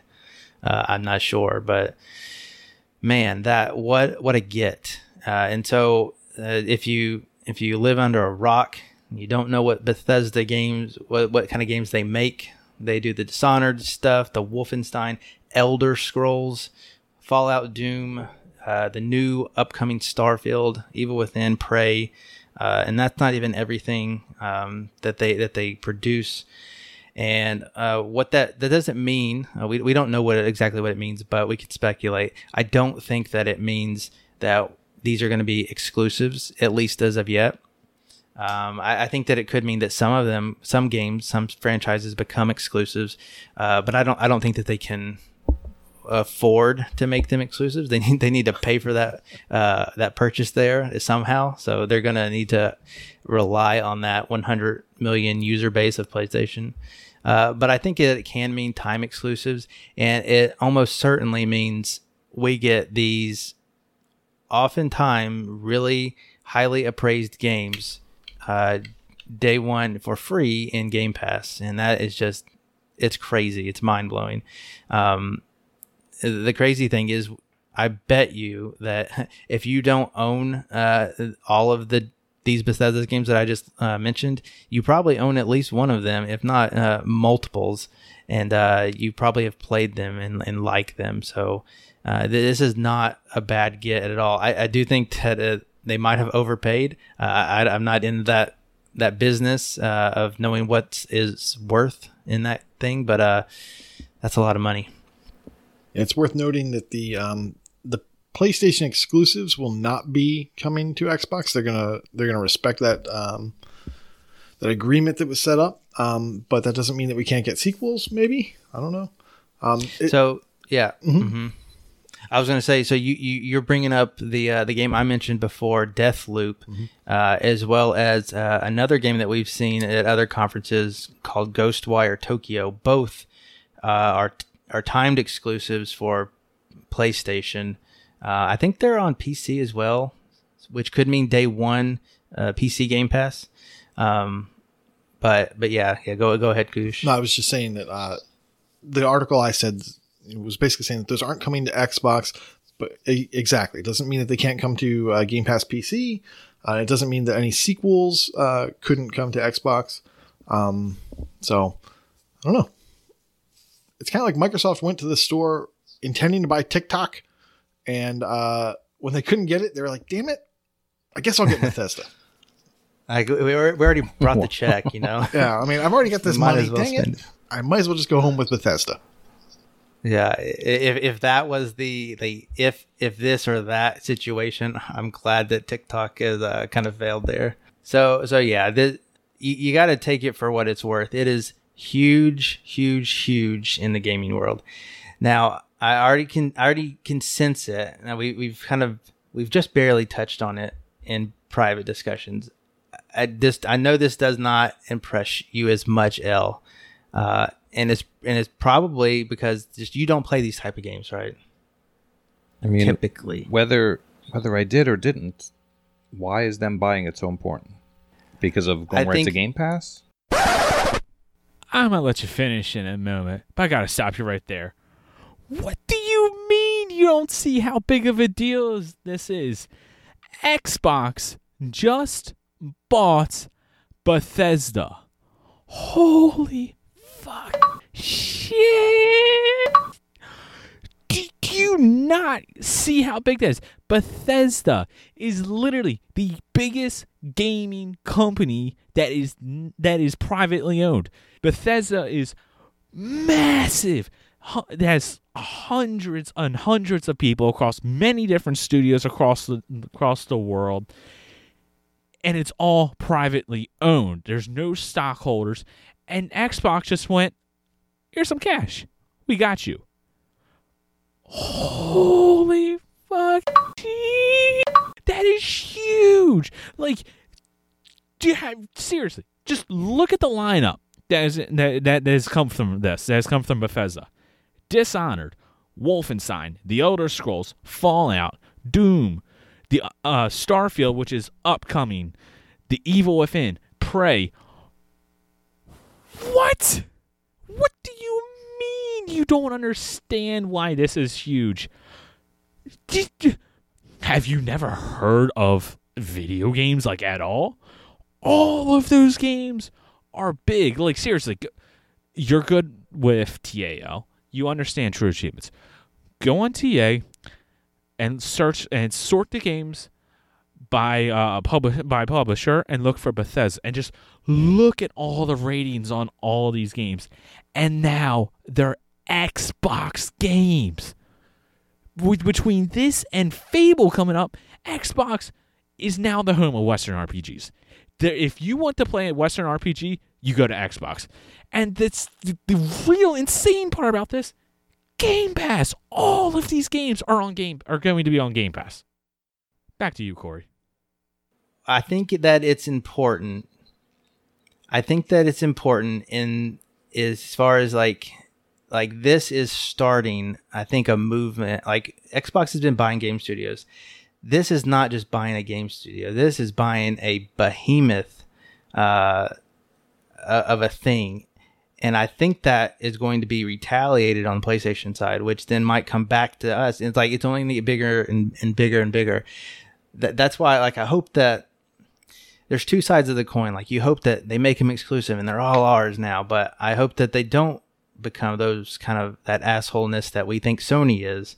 That let them play their games. We'll just play them for free over here, for free, and that's where they'll play better.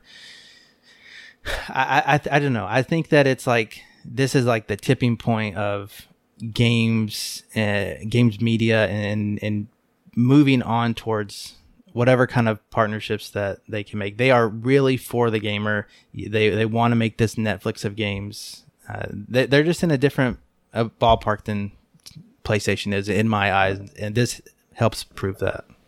It just kind of speaks to the kind of monopolization too of intellectual property. Like, more and more things and ideas are just being held by fewer and fewer people. I think this kind of shifts to that. Like, I brought up Disney and Star Wars and all that. More and more companies are just owning all of the stuff. Yeah. Is that a good thing or bad thing in your opinion? It is a thing. I don't know how to feel about it yet. We'll see. I guess it depends on how much allowance the moms and dads give. Like, you can never really tell. I suspect it's probably not a great thing, but no, I don't know. I'm not a business guy. Well, we'll see. We'll see how it goes. Does it excite you? Like, I don't.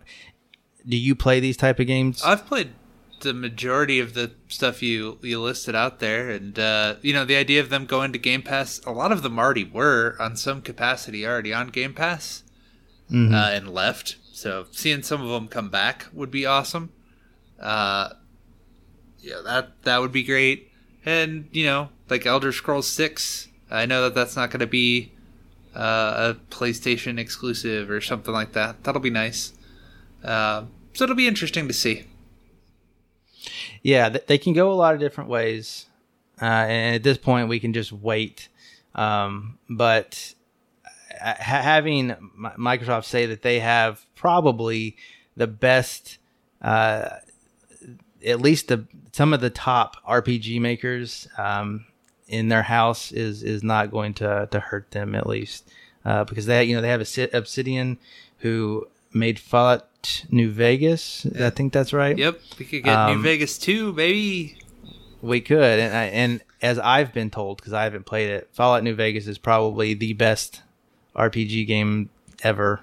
I don't know if that holds true for any of you guys. It's my favorite Fallout game. Yeah. So I don't know, the possibilities of it are exciting. I think, and I kind of have related it back to, like, this is a bad example, but I'm relating it to Mixer.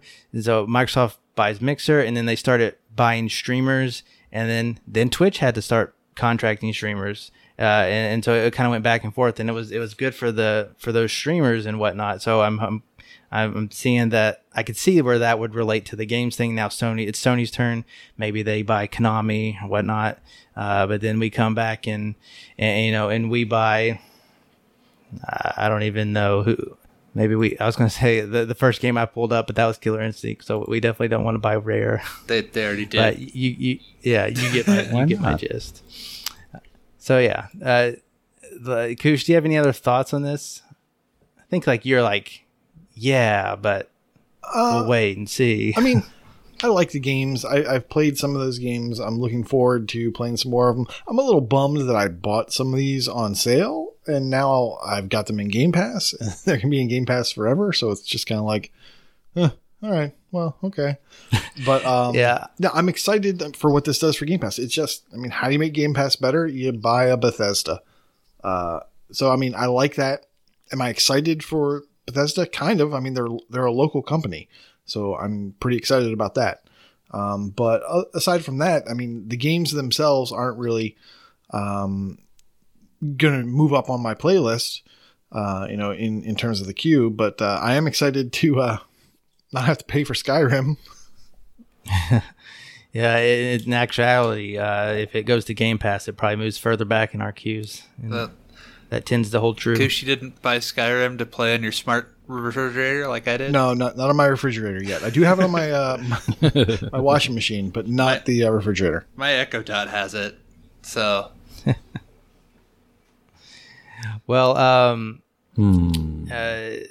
that kind of leads into some community questions. Death Dealers wants to know which potential Game Pass ads are you most excited about from this acquisition? So personally, for me, I own all the ones that I'm interested in. So I can't actually say any of them. Maybe The Evil Within. I don't own that one, and I think you can cheat in one of those. So I'll go with that. Any of you guys have some favorites you're looking forward to? You know, I don't have. I lost my copy of Skyrim on the 360. If they got the one, like the Xbox One version, and they put that up on there, that'd be pretty huge. I'd be happy with that. I guess Doom Eternal is an obvious one. Yeah, Doom Eternals. Oh yeah, good one. That's the new one too this year. I bought that. Still need to play it. I mean, those are the type of games that, if they're on Game Pass, you normally have to like commit to them and hurry up and play them, right? That's kind of what you were getting to. Well, that's what I'm getting to. They're just I don't know, long. Like even something like Doom probably doesn't have the longest campaign, but to get all the achievements done, it's going to take a while. See, I mean, that just comes down to your playstyle. Like, if you're a completionist, yeah, you're gonna think about that. I don't think about that anymore. It's out of my head, and I feel better about that for myself. So, Kush, are you excited for any of these? Sure, Starfield, because I don't have it, and there you go. There you go. There's that one. There we go. All right. Thanks for that question, Death. Yeah. I was going to say, when I think of Bethesda, the first thing I think of is buggy games. Is that still a thing? Or is that just like an old... You mean like horse and buggy? No, they're... Fallout like 76 would like Amish, a word with you. What? Fallout 76 would like a word with you. Yeah, that's a thing. And for some reason, Bethesda gets a pass for bugginess. I don't know why. I've used it in my favor before. Fallout 4. Yeah, Fallout 4. I got like an infinite amount of money until they patched that out. But yeah, it's still a thing. Will it be a thing now that it's under Microsoft? Or will it be expected to be fixed? I don't know. I'm sure it'll still be a thing. Devin, what do you think? You seem to have a good handle on these games. Like, was Fallout New Vegas buggy? Oh, yeah. Yeah, it's in Fallout 3. Like what kind of buggy? I mean... Like you fall through the floor or like... It's just... What kind of buggy? You'd encounter random weirdness throughout. I know when I played on PC, I was unable to complete Fallout 4. Like an NPC was supposed to walk out and talk to me. He never did. So I was never able to beat the game. That's a bad bug. That's kind of the things you run into. But also, I don't like Fallout 4, so that's neither here nor there. I don't know. I guess it's there. Yeah, I didn't like that one as much. So I was just kind of like, it's just the cherry on top of the whole thing. And also, we had a question from Alex R. Davies that I kind of mentioned a little bit, but he wants to know, all of his questions are about the Series X launch and then the ZeniMax acquisition. He is particularly interested in hearing our takes on the exclusive strategies in light of Spider-Man shenanigans. And so we talked about Spider-Man is exclusive, but you're going to be able to play it, I guess, on your PS4. So do we want exclusives to be on the older systems like that? Or are we fine with them being on their own? Now wait, is Spider-Man Shenanigans the name of the new game? Miles Morales, Spider-Man Shenanigans. Irish expansion. Shenanigans. The Shenanigans Spider-Man. I mean, for me, like I kind of liked how they did it with so when the 1 first came out, and then Assassin's Creed 4 was on the 360, and then it was also on the 1, and then the 360 games lasted for a year or two, and then everything kind of went to the 1. There needs to be something special because the 1 versions were better. They're just, I don't know. I mean, the obvious answer is if they stack. Absolutely. So you're 4 stacks. I'm So 4 something stacks, like yes. So something like Cyberpunk, right? There's no reason to not get it because it's gonna be a free upgrade. 80-hour game. No, I don't want to stack. Well, let's go back to like the Microsoft Sudoku wait a Win minute. 8 stack, where when you play it on Windows 10, you get all the achievements. Now that's a great stack because you beat it on Win 8, you load it up on Win 10, and you've got twice the achievements. That stack is great. But things like Assassin's Creed 4, I'm kind of saving the 360 one because I like the X1 one so much. I'd like to go back and re-experience that. So, I mean, I like stacks. I like stacks too. Pancakes. I knew you were going there. IHOP, man. Did you answer that, Devin? Do you have any takes on that? No, I mean, I just, I don't really.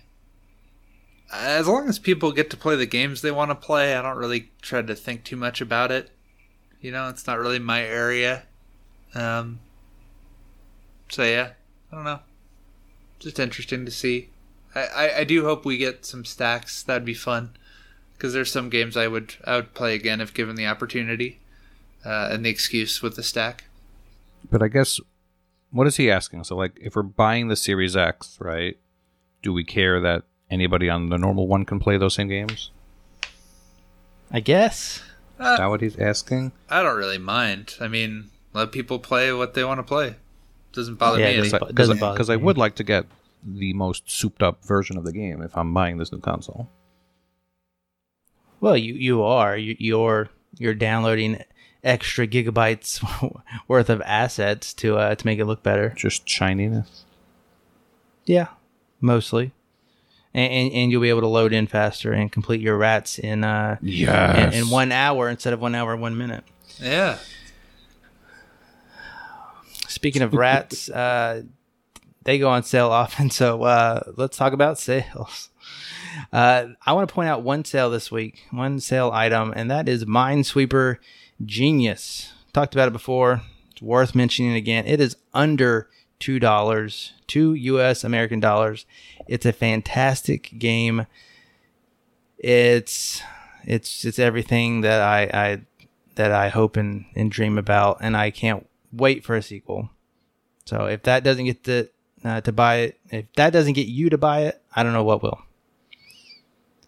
L. All right, I'm going to recommend 3 easy 1K standbys. Stormboy, if you somehow don't have this game, it's been mentioned over and over, this game is a classic. And just... Mr. Percival. Mr. Percival. I mean, there should be a sequel where Mr. and Mrs. Percival have babies. Storm Man. Did you play Stormboy? This is awkward. Fine, a prequel.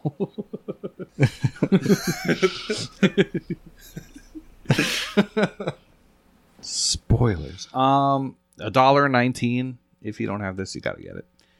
3/4 Home and Uncanny Valley are both 2 to 3 hour games. 3/4 Home is at $2, and Uncanny Valley is $2.50. Get them. They're really great. You don't need fancy things like graphics. Just get them. Yeah, Stormboy's the best. What about Hey, you, Koosh, do you have real games? I'm glad you asked. Yes. So I would have mentioned Minesweeper Genius. I'm glad you did. What would you call that sequel? Like Minesweeper Genius or Minesweeper Genius? Minesweeper Genius. Mine, it would take place in an Apple store, so Minesweeper Genius Bar. Oh, Genius Bar. Oh. Nice, I like that. Yeah. So I picked Dragon Ball Fighter Z because it looked really good. It's $9 down from $60. It looks like the cartoon. Did you really just fucking call Dragon Ball Z a cartoon? It's an anime. And yes, it is fantastic. And so I think that's kind of cool. And I didn't want to pay a whole lot of money. And $9 sounds pretty good. The downside is it's 200 hours plus if you want that completion. I don't care about the completion, so I'm definitely interested at that price. And I've also talked about a game called Agent A Puzzle in Disguise before. I really like it. I'm going to use this as a reminder to go finish it. Unfortunately, it's not at 90% on my list, but maybe I can kick it up there. It's $3.74, down from 15, and it's only a 3 to 4 hour point and click. So I know Corey's involved. I know you're down. I'm going to jump in and recommend all of the Resident Evils. Look like they're on sale, but Resident Evil 2, I would recommend that.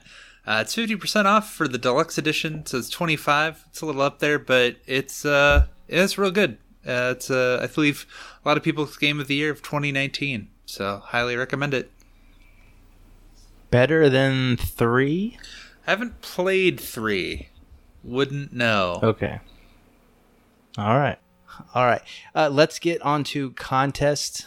Little reminder that currently Leapfrog is hopping around the website, and we are on day 11 if you're listening to this on release day. And guess what? I have a badge. Do you have a badge, El? I have a badge. I certainly have a badge. Are we going to keep going with this badge? No, you only get one badge. Are we going to keep going? I'm going to keep going. Really? But natural play. It's really not hard to get a dozen achievements a day. If you're going for it. No, not really. It's not hard to get a dozen achievements in a day unless you're focusing on one game. I know. Maybe. Who does that? Not you. So yeah, I'm gonna have a badge. If you're hearing this, and you're still in it, you will have a badge. Koosh, are you gonna have a badge? Oh yeah. And Vulgar, are you gonna have a badge? Oh yeah. Only one more day left, and I have a plan, so I can do this. See, I really wish they would have made this like a 20-day thing. That would just be way better. 10 is too trivial. And so, yeah, if you don't know what we're talking about, Leapfrog, you have to get, you start it on day 1, getting 1 achievement. Each day, each 24-hour period, that increases by 1. So on day 11, today, you have to get 11 achievements. You move on to the next day. Bada bing, bada boom. That's the thing. At the end, there's only going to be one winner, so it's going to go till that happens. And that winner will get 1 month of TA Pro for every day they survived in the contest. So basically, TA Pro for life is how I'm reading it. Yeah, that'd be a lot of TA Pro. Yeah. Let's see. So you got to go 12 to get a gear. Maybe not for life. I think they should spread it to anyone who gets a badge. Just spread it. I can see this getting to 60, like 2 months. Easy. Kronos has been doing blogs about this. He predicts well over 100. 100 days. Mm-hmm. People were doing that last time. It's a lot of achievements. So that's the current TA sponsored contest. Our own sponsored contest is the Gamertag Challenge. Nate, can you give us a reminder of what we're doing this month? Sure. We are trying to spell out Hatton90 and his chosen games for the Forza Horizon series. The bonus is any achievement containing sporting gear as a word in the title. And the bonus is the Hatton trick, where you are linking to a leaderboard where at the end of the month you're in the top 10. And it can be as specific as you need it to be. Limit to 1 leaderboard. Cool. All right. Cool. Here we go. Time for Brag Camp. Let's wrap this puppy Proclamation up. point. You should really write that, and I would read it. I'm like Ron Burgundy here. Oh yeah. For completions, Elsock, one of the newest members of the Discord. He has completed 100 games. Retro Chief 1969, 200 games. ZZ Urban Spaceman has completed 400 games. Matthew Hu has completed 410 games. Mike Pitch, 475. Only 400 of those are Windows Phone games. P-Tart DX has hit 510 games. And Facial LaFleur has hit 570 completed games. In completion percentage, Seamus McLimey has reached a new milestone of 61% completion percentage. Very nice. Well done. All right. In streaks, we got a whole bunch of 10-day streaks, so I'm just going to list off all of your names, and just know that you got a 10-day streak. We cool? We cool. Freaky RO, Retro Treef 1969, Matthew, Johnny Delicious, Mental Knight 5, Toadstyle Venom, Mark B, Mr. P-Tart, Unstoppable KD, Hatton 90, and Koosh Moose, X the Hero, Facial LaFleur, Mattism, Freemhole, Crunchy Goblin, and, very specially, AZ Mongoose is on an 11-day win streak, which is a new personal best. Killing it, buddy. Killing it. Fista Roboto is on a 25-day win streak. I Mike Zero, 25-day win streak. MDP73 is a 50-day win streak. Dunkos is a 150-day win streak. What the Fug is on a 450-day win streak. Bastion Reader is on a 1,000-day win streak. Blue Thunder 7398 on a 2,675-day win streak. Big L is currently on a 2,825-day win streak. And Michelle Matriarch is on a 7-year win streak, which is insane. Awesome. So we'll go to Achievements 1 now. Alpha Seagull is at 1,250 Achievements 1. Hatton 90 is at 5,750 Achievements 1. Soundwave Core is at 6,250 Achievements 1. Chesno is at 6,750 Achievements 1. Death Dealers is at 750,000 achievements.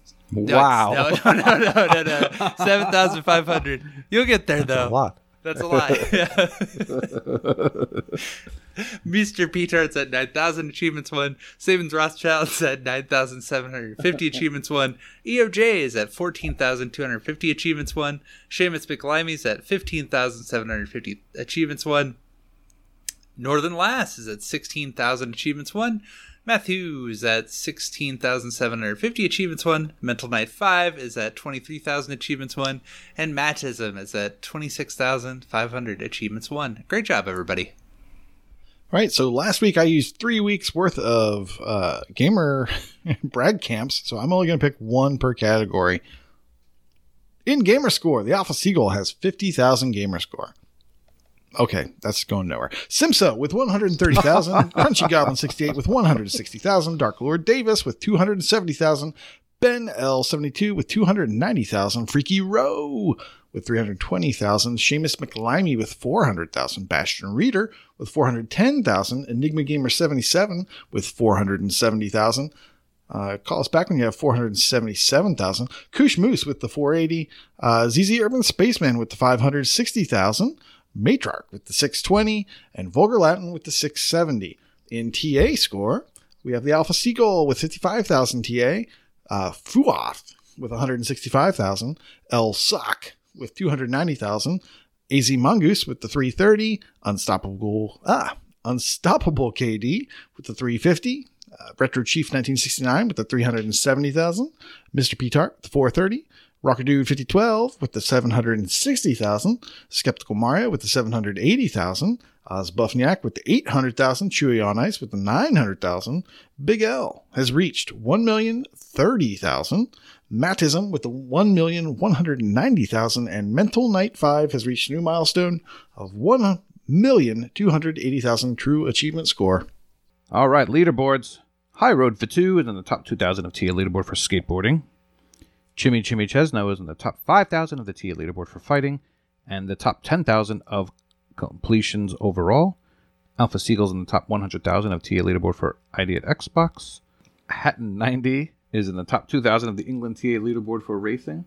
Mark B is in the top 5 of the England Gamerscore leaderboard for cycling.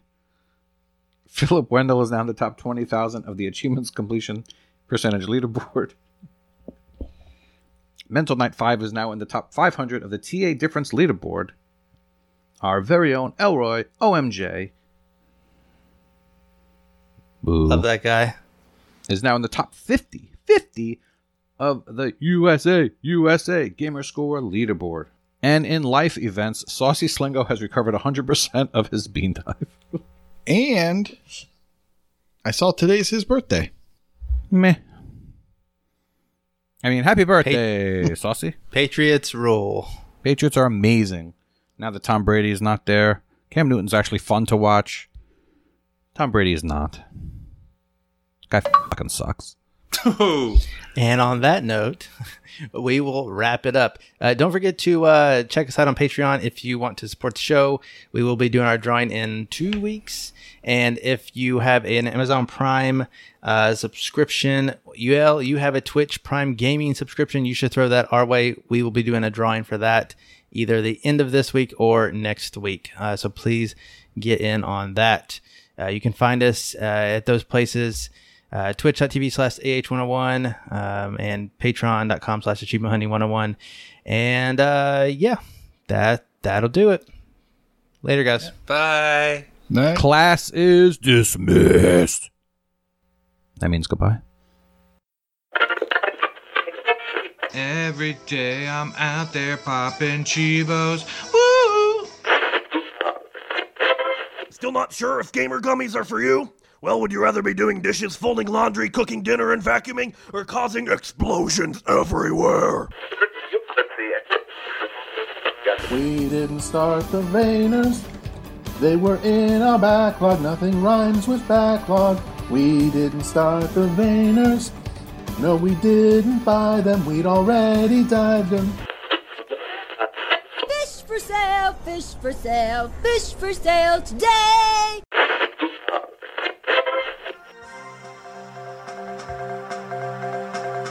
You're listening to AH 101 News. In our main story tonight, admins are still searching for Chewy's Challenge Championship curators Chewy on Ice, Vulgar Latin, and Jay Black.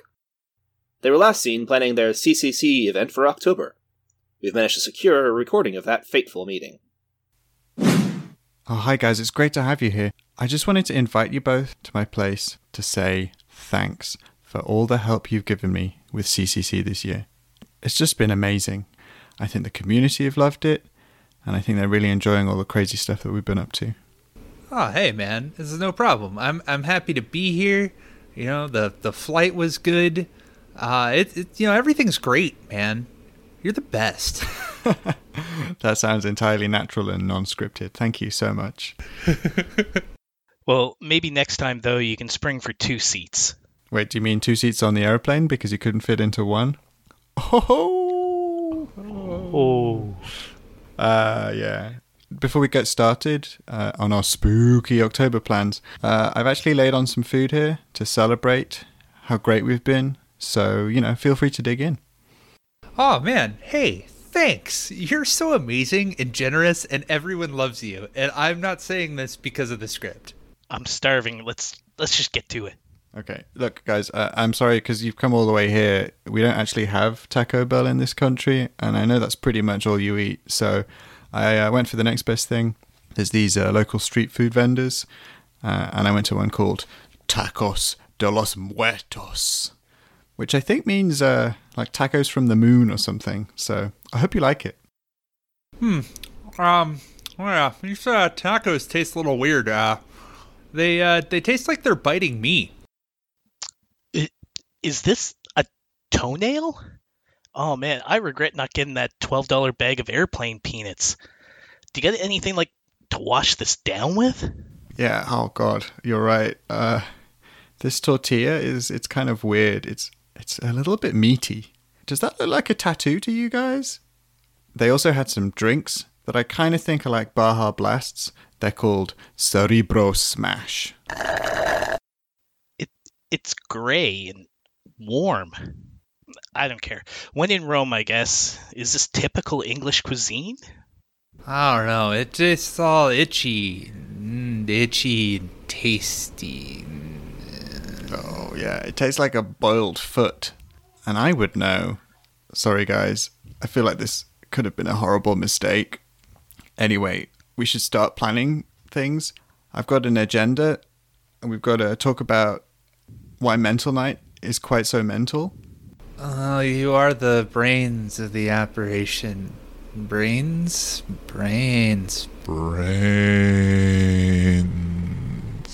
Okay.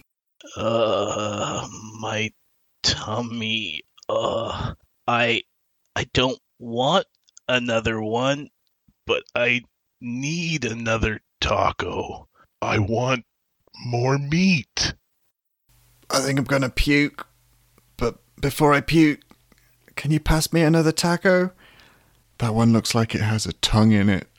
Oh, it's so tasty.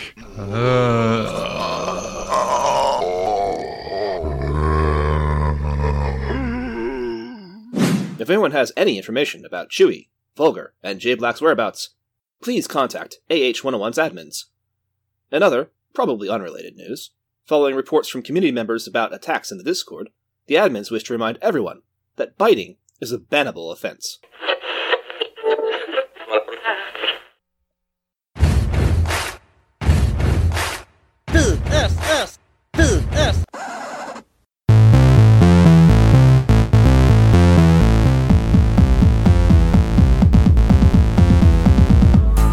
Ladies and gentlemen, it is time for a very sequential segment with everybody's favorite educators, X the Hero and Elroy OMJ. Love that guy.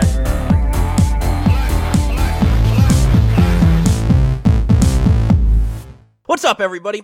X and Elroy back at you with the third annual Childhood Obesity very sequential segment. But of course, I'm not the one responsible for these epic intros. That would be my buddy Elroy. I just feel like he can't quite produce the enthusiasm needed for, Childhood Obesity Month. So, Elroy, take it away. It's September. There's an electricity in the air. Everyone is ready for the kickoff of the season. Are you ready for some childhood obesity? Woo! All right. I know 20% of American children are, according to the CDC. That's me breathing heavily after wooing, because I'm an obese child. Okay. Well, yes. Well, X, did you know diabetes is the 7th leading cause of death in the U.S., with annual deaths around 85,000, to which America says, challenge accepted. And we can push this at least into the top 5, somewhere above shark attacks or whatever is higher on the list.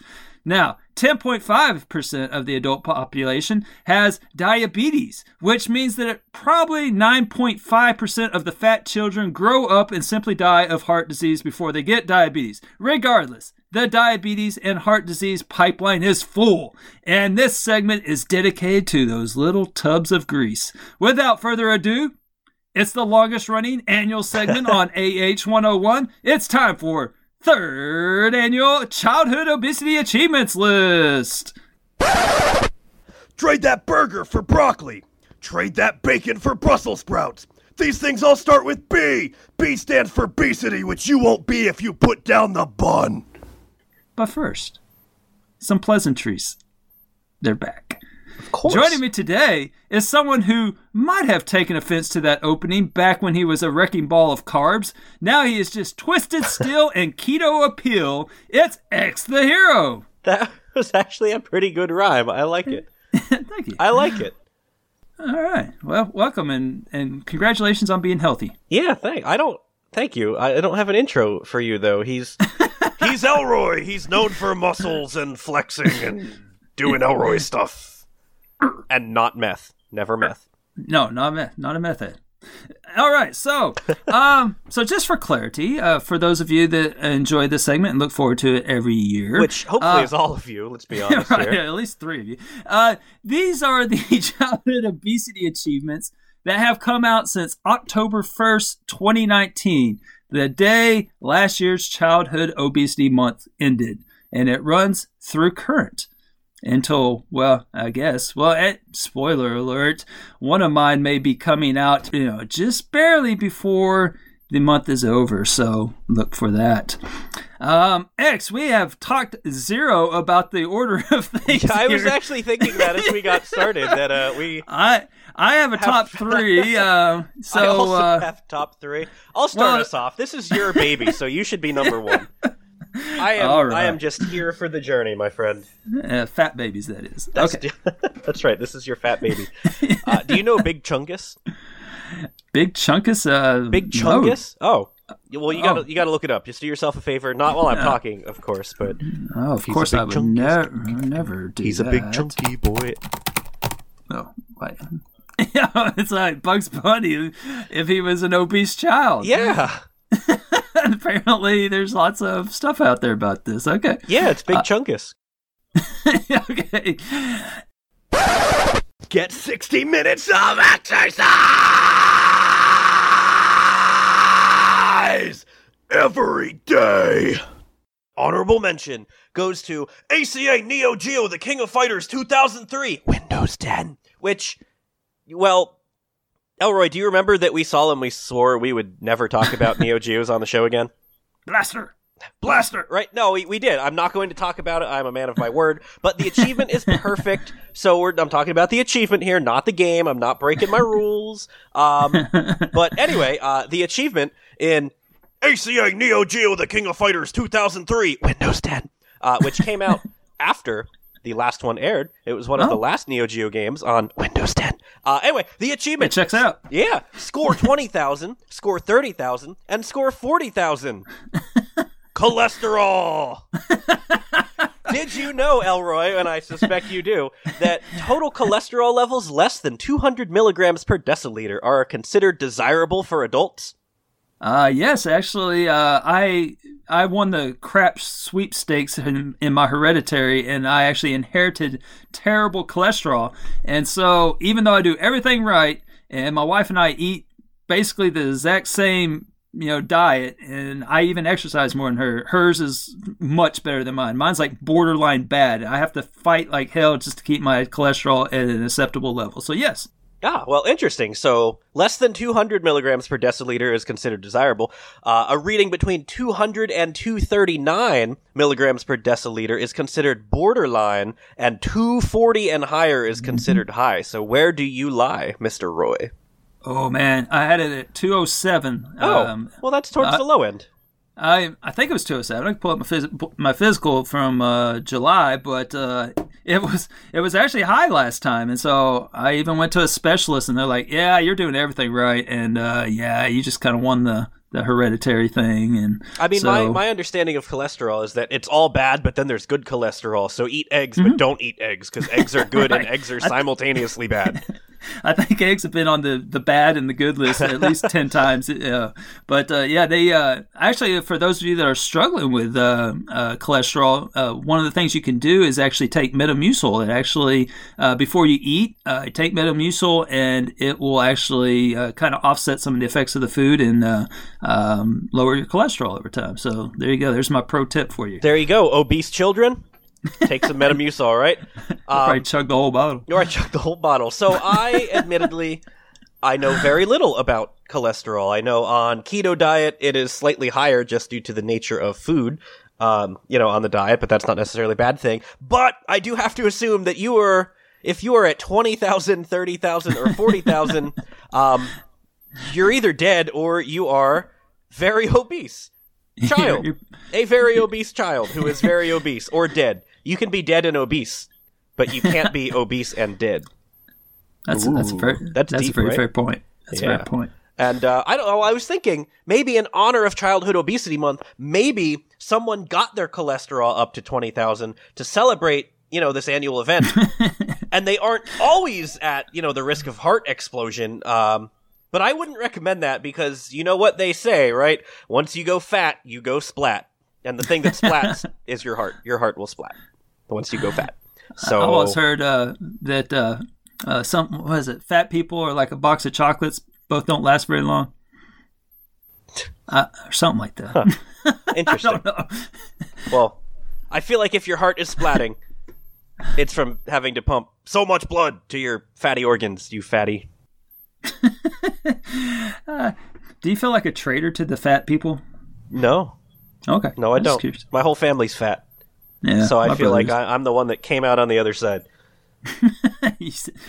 You made it. Of life. You squeezed through all the very tight corners and yeah. All right. But carbs are delicious, so I can't blame them. Ditch those breads. Carbs are the enemy. Well, we'll agree to disagree. So that leads me to number 5. Number 5. Number 5 comes to us from Swordbreaker, the game. Presumably, not Swordbreaker, the made-for-TV movie or something. I'm glad that they clarified that in the name of the game. But that's a visual novel, right? Yes, this is a special sneak preview. So depending on when you listen to this game may or may not have been released yet, because it is releasing near the end of Childhood Obesity Month to bring it home. Childhood Obesity Month. It is a visual novel, and it's from Sometimes You. I think maybe it's their first one, but I'm not as in tune with the visual novel game as you are, obviously. It is their third one, I believe. Okay. All right. Well, let me sell you on this. Not that I need to, because you play any of those visual novels just because that's your thing. So, I like them, yeah. Yeah. So, but this is visual novel done right. So, picture this. Have you ever gotten halfway through a visual novel or a game, hypothetically, about how strange life is, and thought to yourself, nice. Man, I really wish I could kill all the characters in this game. Enter Swordbreaker, the game, not the Broadway show. No idea what it's about, other than breaking your sword over people's spleens, and the amazing Chivo list is what sold me on this. So you got to look this up. So here's just a couple of the achievements in this game. And I actually didn't know the list was out. Yeah, the achievement Underground Worm. You get it for killing the Underground Worm. There's the achievement called Overseer for killing the Overseer. There's an achievement called Slug for killing the Slug. There's an achievement called Butcher for killing the Butcher. They could have gone with Butcher the Butcher, but that is a missed opportunity. It really is. They didn't know her. But Spider for killing the Spider. You have one for Witch, Astral Demon, Succubus, Old Necromancer, California Grabass, Shark, Wildflower, Rat. I'm not even going to stop you at California Grabass. Did you say Succubus? Succubus. Succubus. Yes. They any achievement with Succubus in it is a winner in my book. So does the Succubus have a candelabra, or does the Succubus have a candelabra? Candelabra. Yes. But you kill the Succubus, so who cares about the Succubus? Because you're killing the Succubus. Okay. Then you have the Iron Golem, the Skeleton Guards, the Timbernator. I don't even know what that is. It's like a lumberjack Terminator. Sounds awesome. I know it. Librarian, Blacksmith. Like, Swordbreaker is like Gary Oldman. He is killing everyone. I mean, there's 58 achievements in this game, and most of them are from killing things. So, I digress. Everybody wants to play it now. But this is Childhood Obesity Month. So which Chivo did I choose? It's one of the few that you don't get for killing something or someone in particular. It is called Serial Killer. It is worth 60 gamer score, currently boasts a 1.16 ratio, and you get it for Get Killer title from Knight of the Temple of Fate. So there's a Temple of Fate too. I didn't mention that, but I don't think I need to say it. Sounds pretty cool. I know. I'm so excited for this novel. All right. No, you're not. I am. I'm actually going to play this one because I want to kill everything. All right. I stand corrected.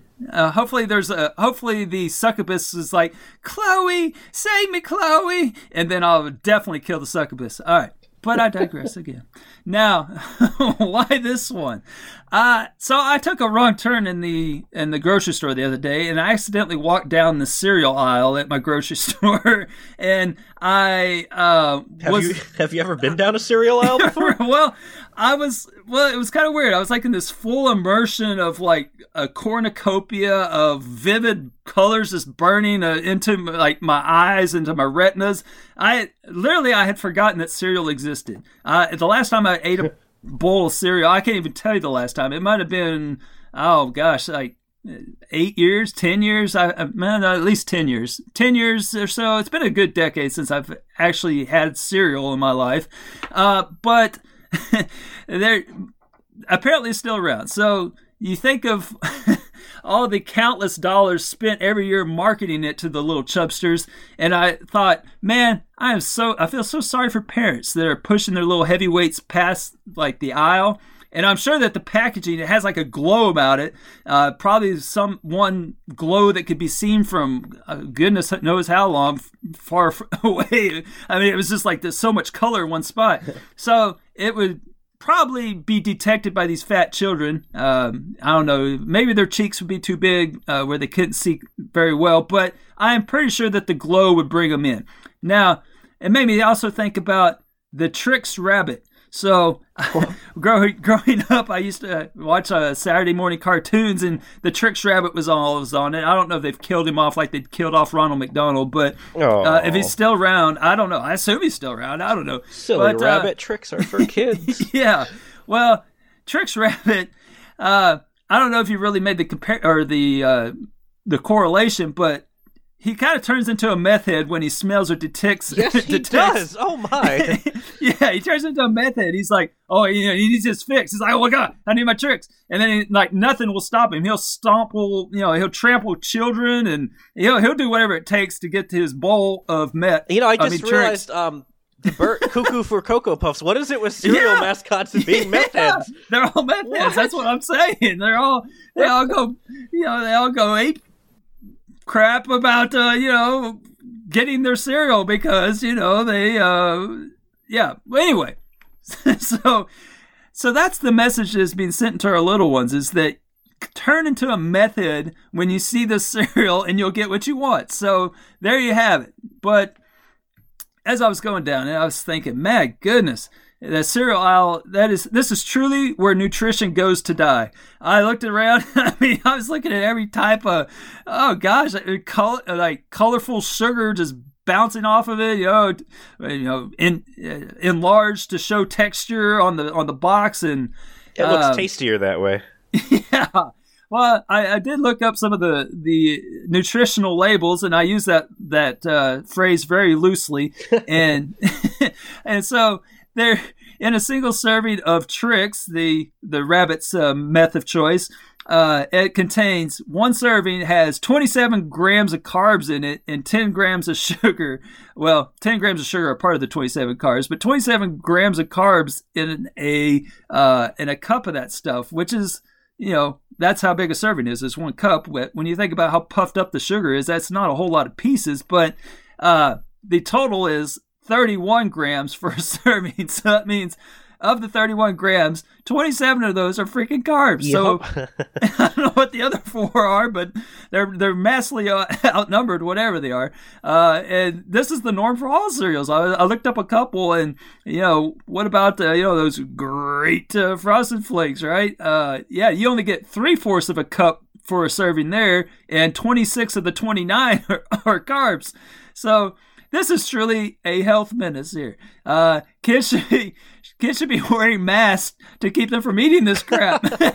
You're having so much fun right now. I know. I really enjoy putting this together, but it made me think we need to put on the background a classic Green Jello song and follow the lead of our hero Swordbreaker and kill all the cereal and become serial killers. Snap, crackle, pop. I don't know if anybody understands that reference, but there you have it. Yeah, Rice Krispie treats. Because most people know cereal, unlike you, apparently. Well, no, Green Jello had a song, but yeah, that's okay. Well, that went right over my head. Yeah, a little 90s reference there. That was for you, Big L, and anybody else that's old. Okay. There you go. Well, I think you'll like my next one because it is, it's pretty grim, pretty, bleak outlook on childhood obesity. Oh, no. So, I'm shocked. Yeah, so... Well, I'm not, because I'm not an obese child. Are you drinking enough water? 60% of your body weight in ounces every day. Number 4 goes to Where the Bells Toll from Kingdom Hearts HD 1.5 plus 2.5 Remix. Because it's spelled weird, Remix. So you might be asking yourself... Remix? That's how it's spelled. Capital R, lowercase e, capital mix. Oh, okay. Yeah. It checks out then. I do my research, right? But you might be asking, where are these bells tolled? Do I have to explain Kingdom Hearts? I don't think I do. Honestly, I don't know anything about the game, but that's okay. Yeah, so where are the bells tolling, right? That's what matters. Roy, they're tolling at these obese children's funerals. Oh, I see. And it is very sad and very unfortunate, but that is the reality of childhood obesity, folks. The kids are going to die, and it's very sad. and their family has to dress up in black and stand outside crying and say things like, "Oh, he died too soon," while totally failing to acknowledge that he only died too soon because the parents were negligent and let their kid become a porker and didn't put him on a diet and let his weight spiral out of control and essentially murdered their child through carbicide. Did you steal my notes for my number one? Oops. I hope not. No, but at least they're keeping the bell ringers in business. Right. I thought you'd appreciate carbicide, too, to be honest. I'm going to repeat that. No, say it again. I didn't hear it. The carbicide.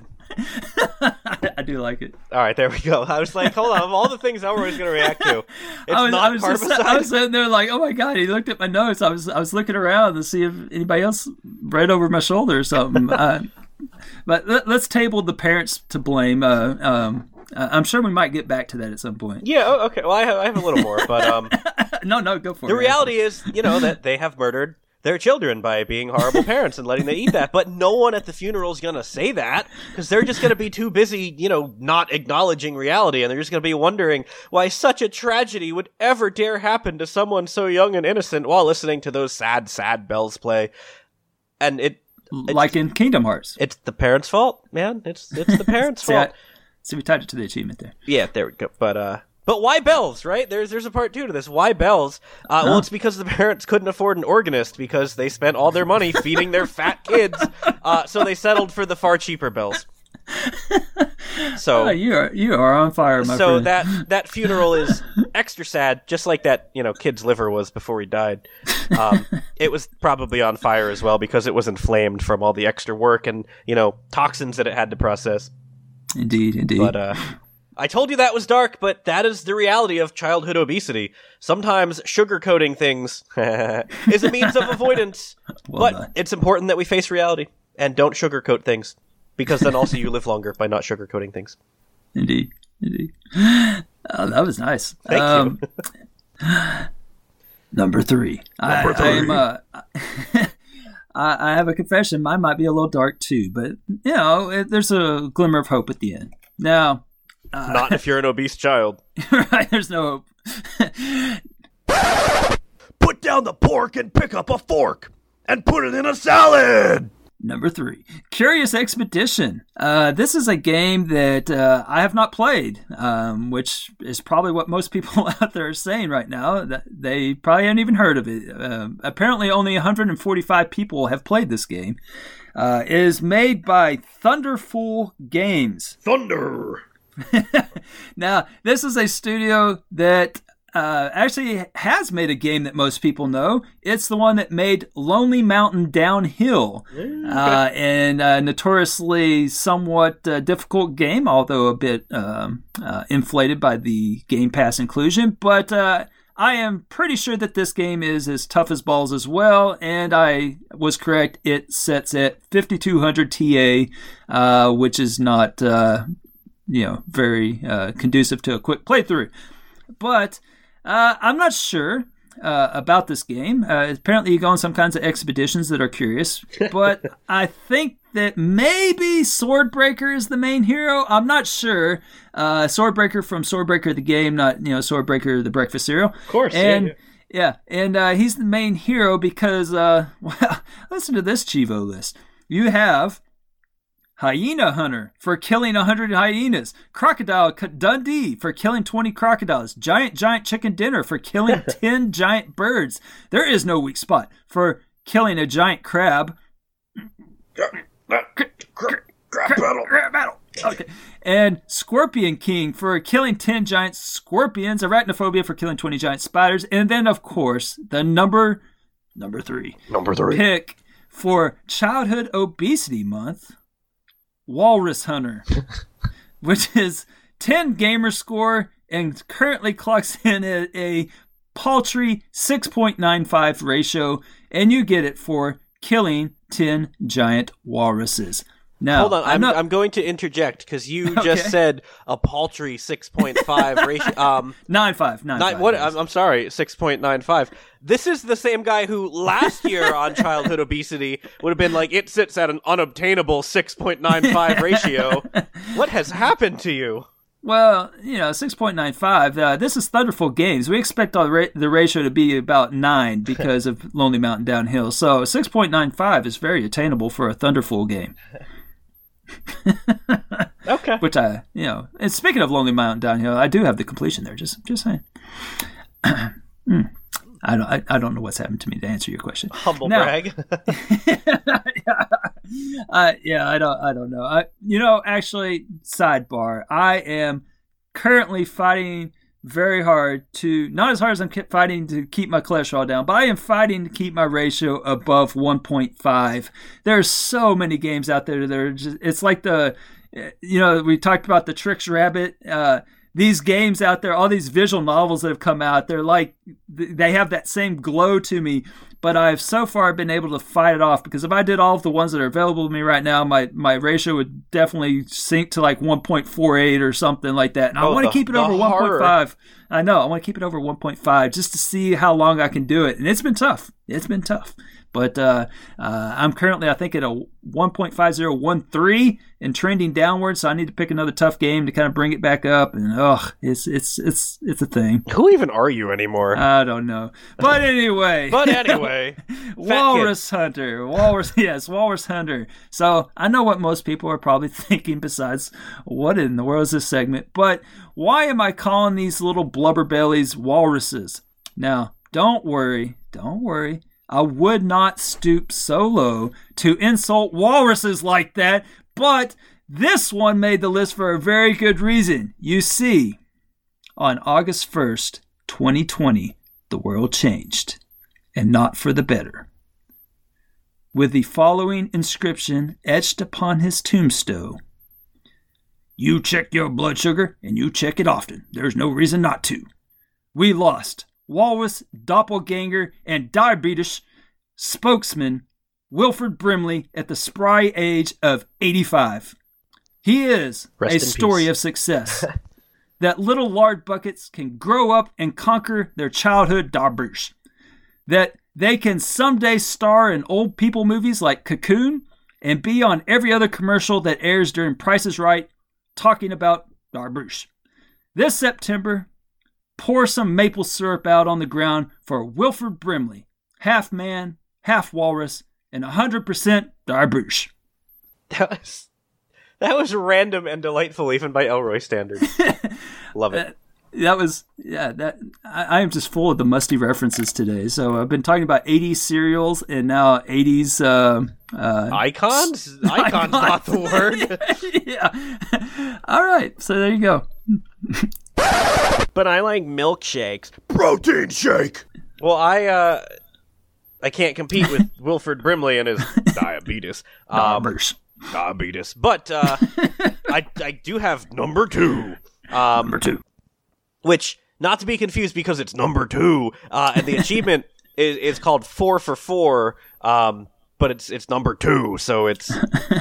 those numbers are tough, I understand. We have a smart audience. They got this. Okay. I'm used to dealing with dumb kids all day, so I don't know, obese kids and podcast listeners, I don't know how good their math skills are. But anyway, number 2 goes to the 4 for 4 achievement from Tony Hawk's Pro Skater 1+2, which, I picked it up, and I played it, and I beat everything I was going to beat, and I didn't get some of the crazy gaps, and now I'm done with it, and you're comfortable with that. Yeah, it's interesting. I don't know. I thought it would stick around a lot longer in my desire to play, but I've done everything I wanted to do. I've relived my childhood, and I got my nostalgia kick, and that's it. Tony Hawk is already uninstalled. I am content with that one. That was a wild ride there. It was a fantastic week. And it sounds like he played it for less time than what it was discussed on the podcast. Right. Couple weeks ago. Sounds about right. Geez, come on, Al. But yeah, I played it for a week, and it was a great week, and it's not going to be a great 8 days because that's that. But well, anyway, let me just say. Let me open this last one, my number 1, overall number 2. Let me open by saying that the irony of using an extreme sports title for a segment on childhood obesity is definitely not lost on me, and that is actually why I saved it for my top choice. So, just like irony is not lost on me, those French fries are not lost on the fat kids. But I never lose them. Right? Of course not. Because when they drop it, it just lands on their, man boobs, and they don't even really have to move their arms to get it. They just kind of do like a lean down and, like a Pizza the Hut kind of thing, or Jabba the Whale, or whatever the heck his name is. Yeah, we're just full of it. Musty references today, aren't we? And by the way, I intentionally made the Pizza the Hut for all you people who are like, he doesn't know that movie. Yes, I do. Mel Gibson. Okay, good. I'm glad you got that, right? All right, anyway, so, the achievement, it's called 4 for 4. And do you know what else has 4 for 4? You probably don't, Elroy. I don't. Wendy's. Kind of crappy. Oh, it's like some kind of crappy menu that people should stay away from. Wendy's has 4 for 4. The 4 for 4 menu. It's kind of funny because you always pull through the Wendy's drive-thru and they're like, "Hello, welcome to Wendy's. Would you like to try our new $9 buffalo bacon?" Like, no, 4 for 4. Because why would you spend any more money than $4 plus tax at Wendy's? But anyway, it's as simple as it sounds. Elroy, you're not spending any money at Wendy's.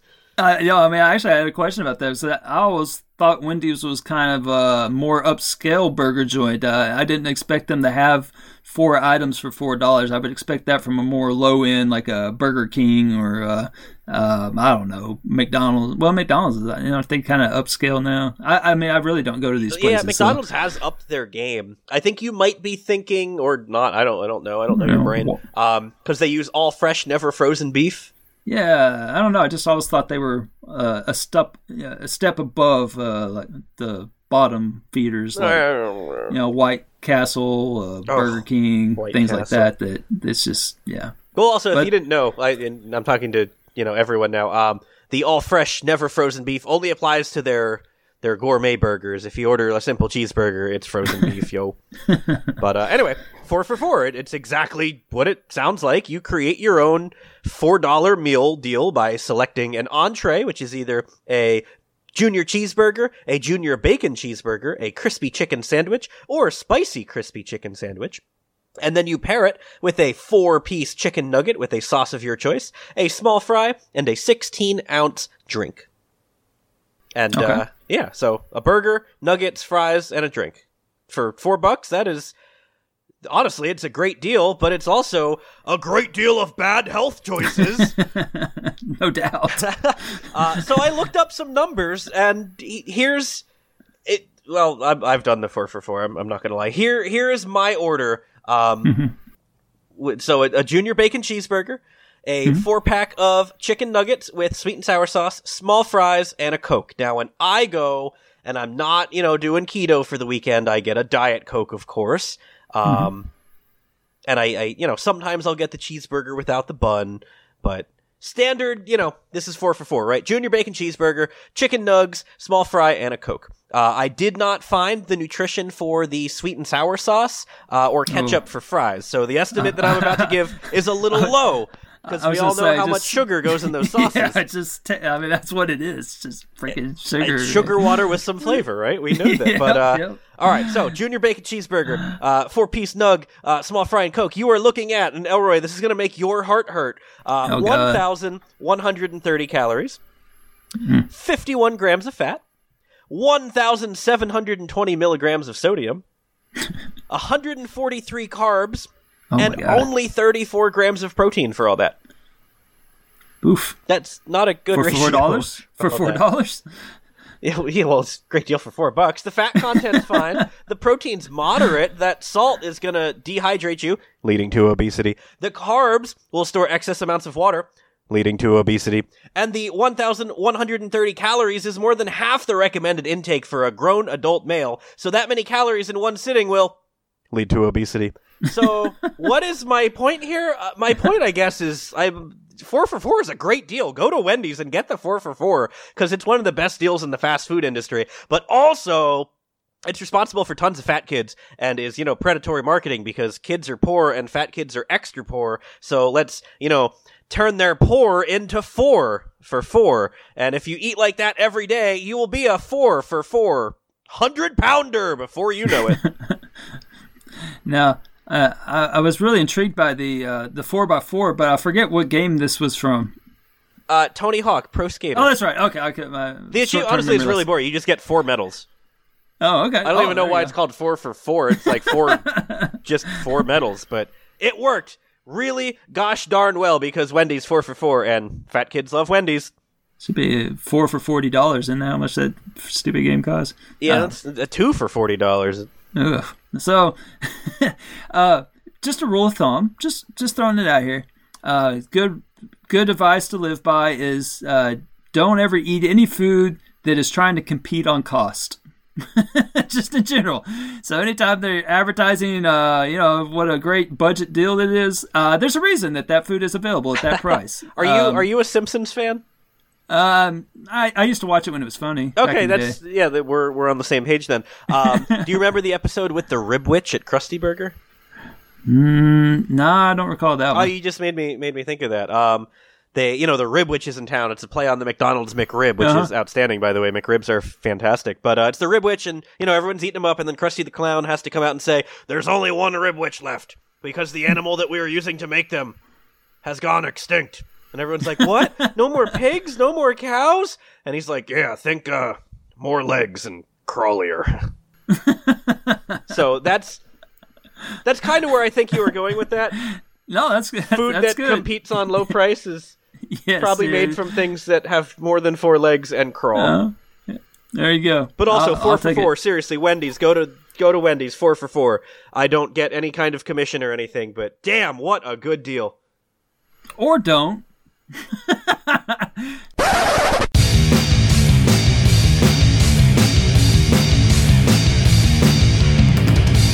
Top 5!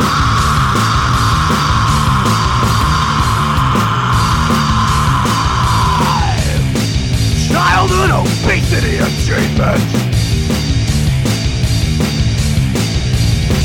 Bring it home, Elroy. Number 1. All right, for our number 1 for our 3rd annual Childhood Obesity Month, it comes from the game Educational Games for Children. So I just recently played this game, and it was delightful. It was a game designed for kids, both normal kids and grossly overweight kids. It consists of numerous little mini games. So when you boot it up, there's like a little train with a bunch of little carts in the train, and each one of them's a little mini game. And it has a task, again, designed for children to complete, both those with normal hands as well as those with ham hocks. And I realized that I'm not the key demographic for this game. What gave it away? Was it the fact that it was called educational or for kids? I think it really hit home with me when I pulled up like one of the games and it had for kids that are under 6, and I thought, I'm pretty sure I should be able to do everything that a child under 6 could do. But still, let me tell you about this game. I actually enjoyed the hell out of it. I don't really know why, but it kind of makes you feel smart because you are I'm an educated person. I know you probably think because I have such a wonderful accent that something about me maybe not, but I'm actually quite educated, and I don't know, there's something about it, like just breezing through it, and you're just like, yeah, shoot. But we would never judge you based on your accent. We would never, as Northerners, assume that Southerners are less educated than us because of the way they talk. Okay. Ever. Good. Never. Yeah. I'm Unless sure you're from would. Georgia. Yeah, or Bama. Kentucky.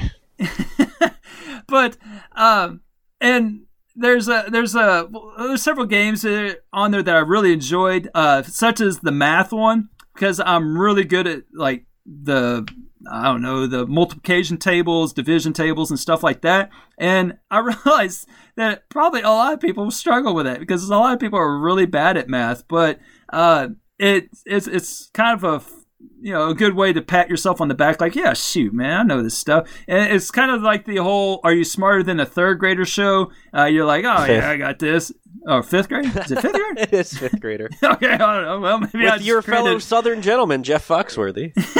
I think I just created a new show, and I think I should patent that before someone steals it. So, we know you're smarter than a fifth grade, but are you smarter than a third grader? I think. But anyway. It should be the other way around.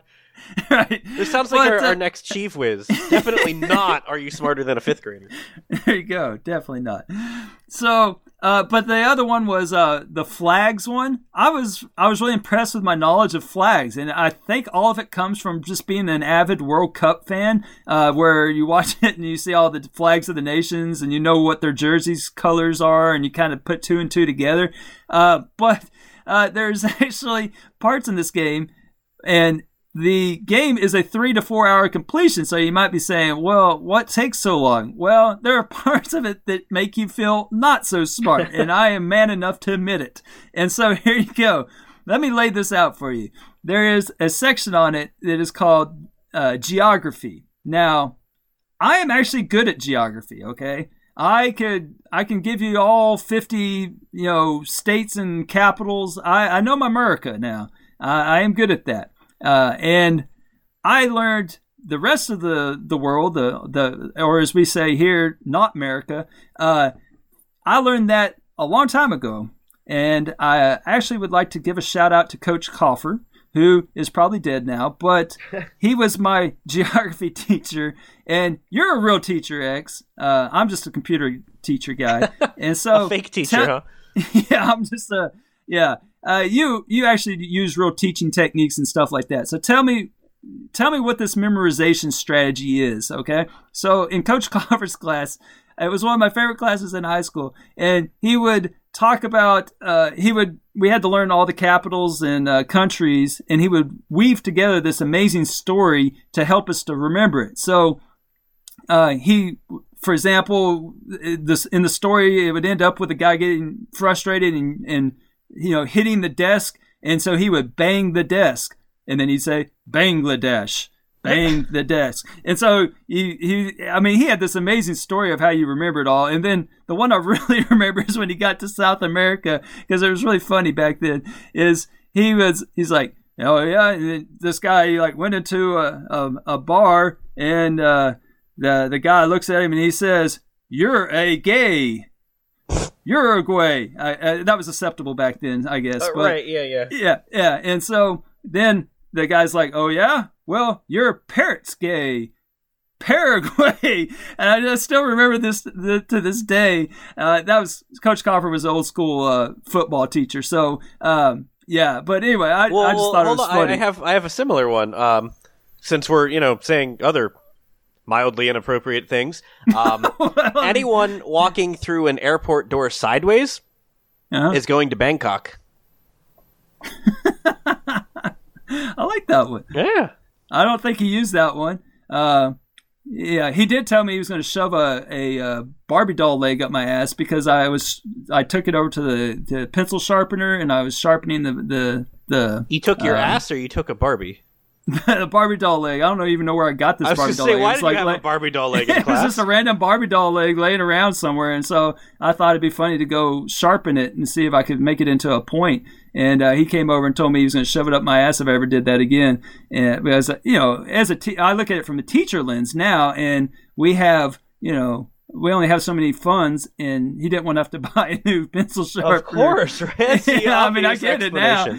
And actually, on a field trip not too long ago, I did tell one of my students that I was going to shove his laptop up his ass if he kept.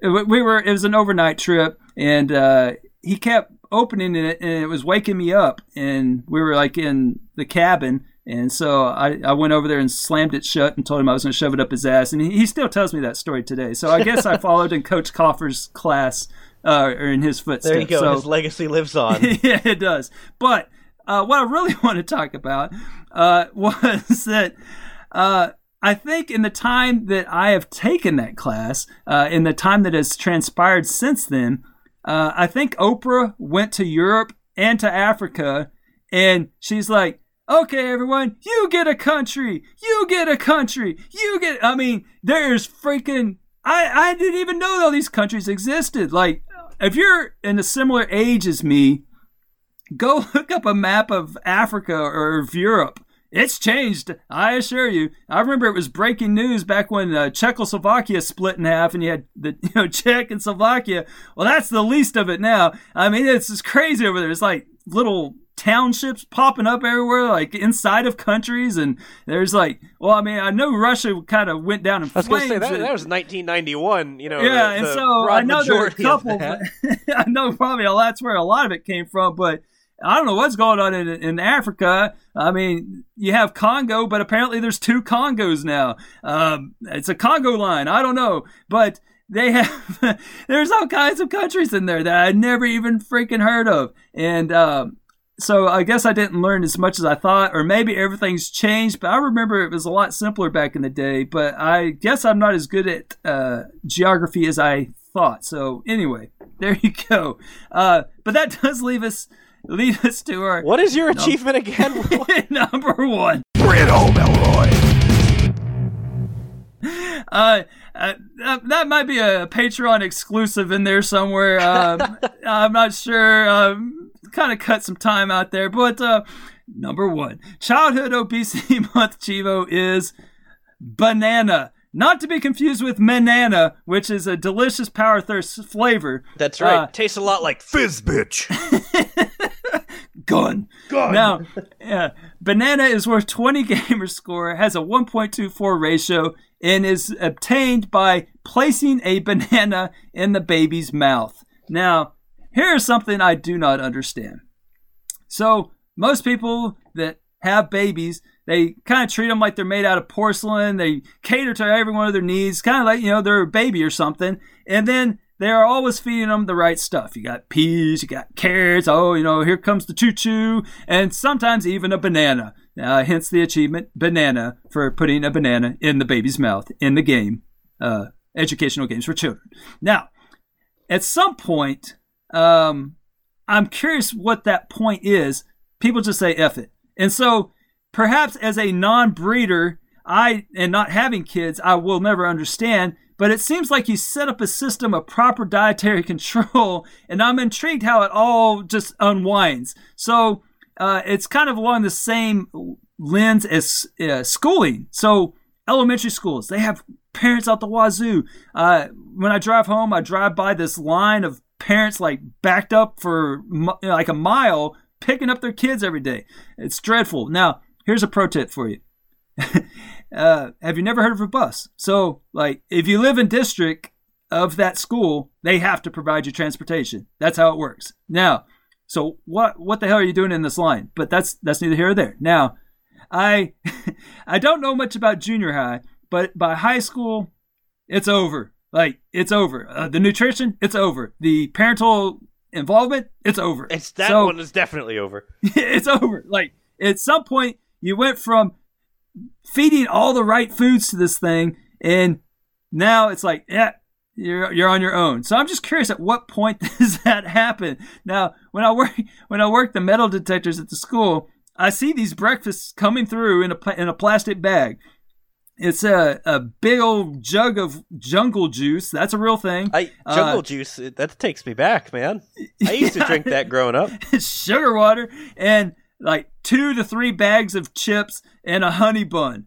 And then like usually a little bag of like cheap knockoff candy. And then the parents only show up if their kids get in a fight. I wonder why they're getting into fights. Probably because they're eating all that crap and they turn into the dang Trix rabbit. Is this where the negligent parenting thing comes in? So they can play bells at their funeral? Ooh, okay, I'm on board now. Go. Yes. So how does it get to this? Where did we all go wrong from putting a banana in the baby's mouth to sending them to school with a bag full of stimulants that is going to cause this child to act in irrational ways? So, in any case, for Childhood Obesity Month, I am looking at you, parents. The little deep-fried couch potatoes are like that because of you. Are you setting a good example for them? Just because you're old doesn't mean you're exempt from eating healthy or exercising ever again. I am a computer guy. All right. I'm not a real teacher, but I'm a computer guy. And we have an expression called GIGO.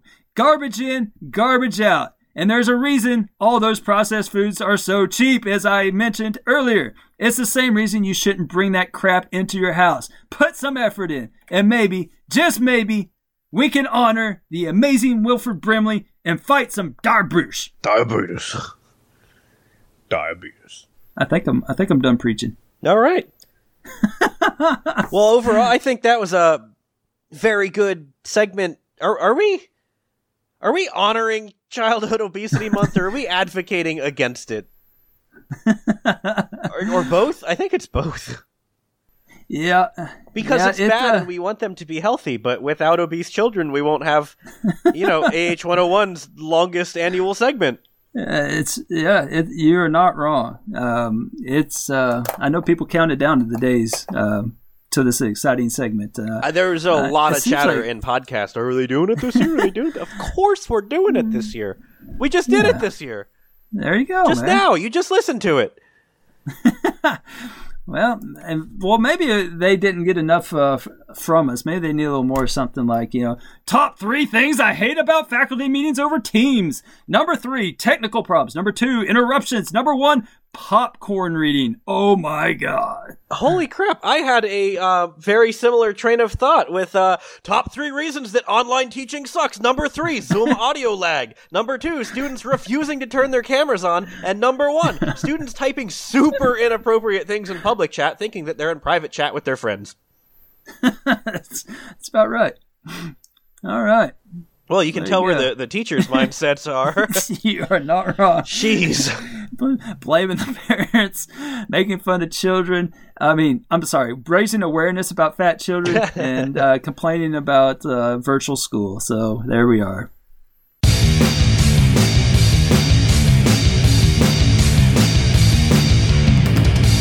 Top 5!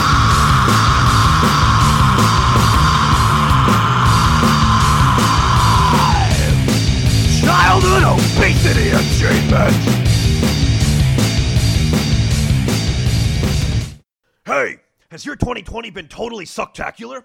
All this bad news a little hard to swallow? Then forget all about it with something that isn't tough to swallow. All new Gamer Gummies, Juice Edition, which is actually just juice. Gamer Juice, coming this October. Warning, Gamer Juice is only easy to swallow if you routinely drink cocktails made of bleach and turpentine.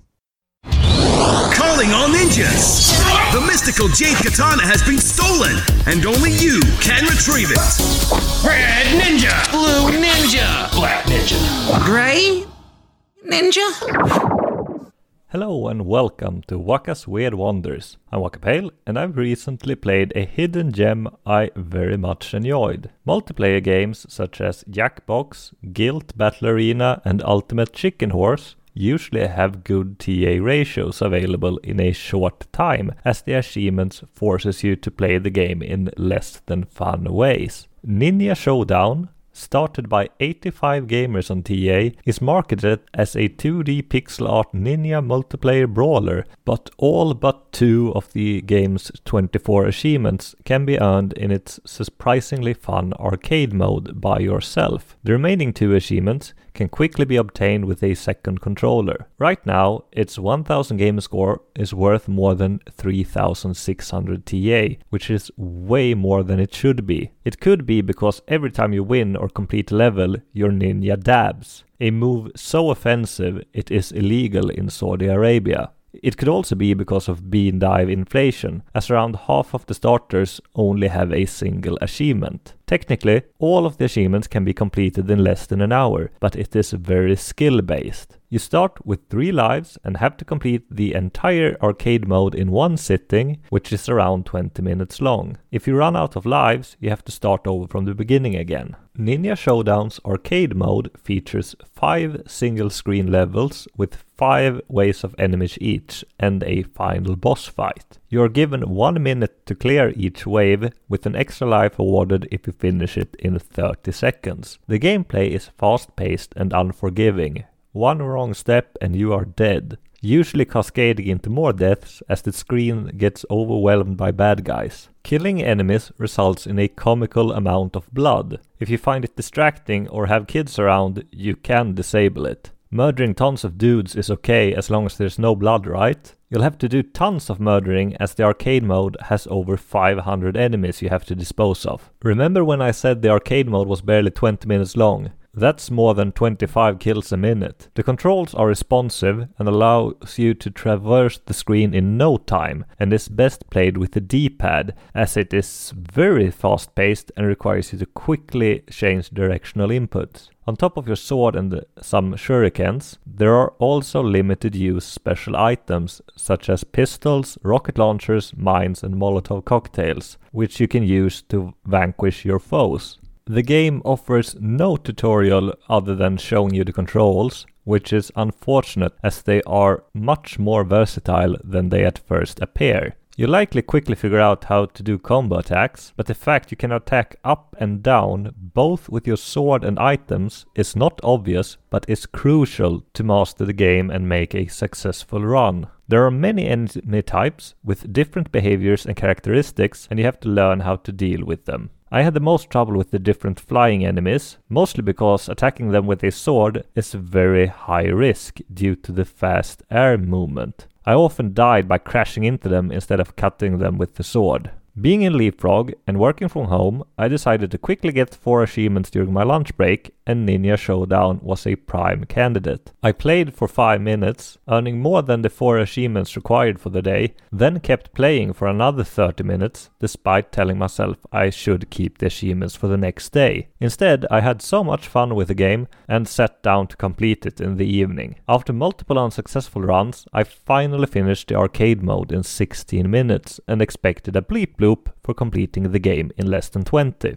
Only the achievement for completing the arcade mode unlocked. Disappointed, I learned that the speedrun was glitched and sometimes do not unlock. Now comfortable with the levels, I completed the game again, slightly slower than the 16 minutes last time, but was rewarded with the speedrun achievement. After mopping up the multiplayer, I was the 3rd player on TA to complete the game since its release in 2017. Considering how much fun I had, that was a sad number to see, as it really isn't very difficult. As simple as it looks, Ninja Showdown has a bit of a learning curve before you get good at it, and a steep price of admission. It is difficult to recommend at $15, but if you catch it on a sale, I highly recommend the fast-paced arcade action Ninja Showdown delivers. Have a nice day, everyone!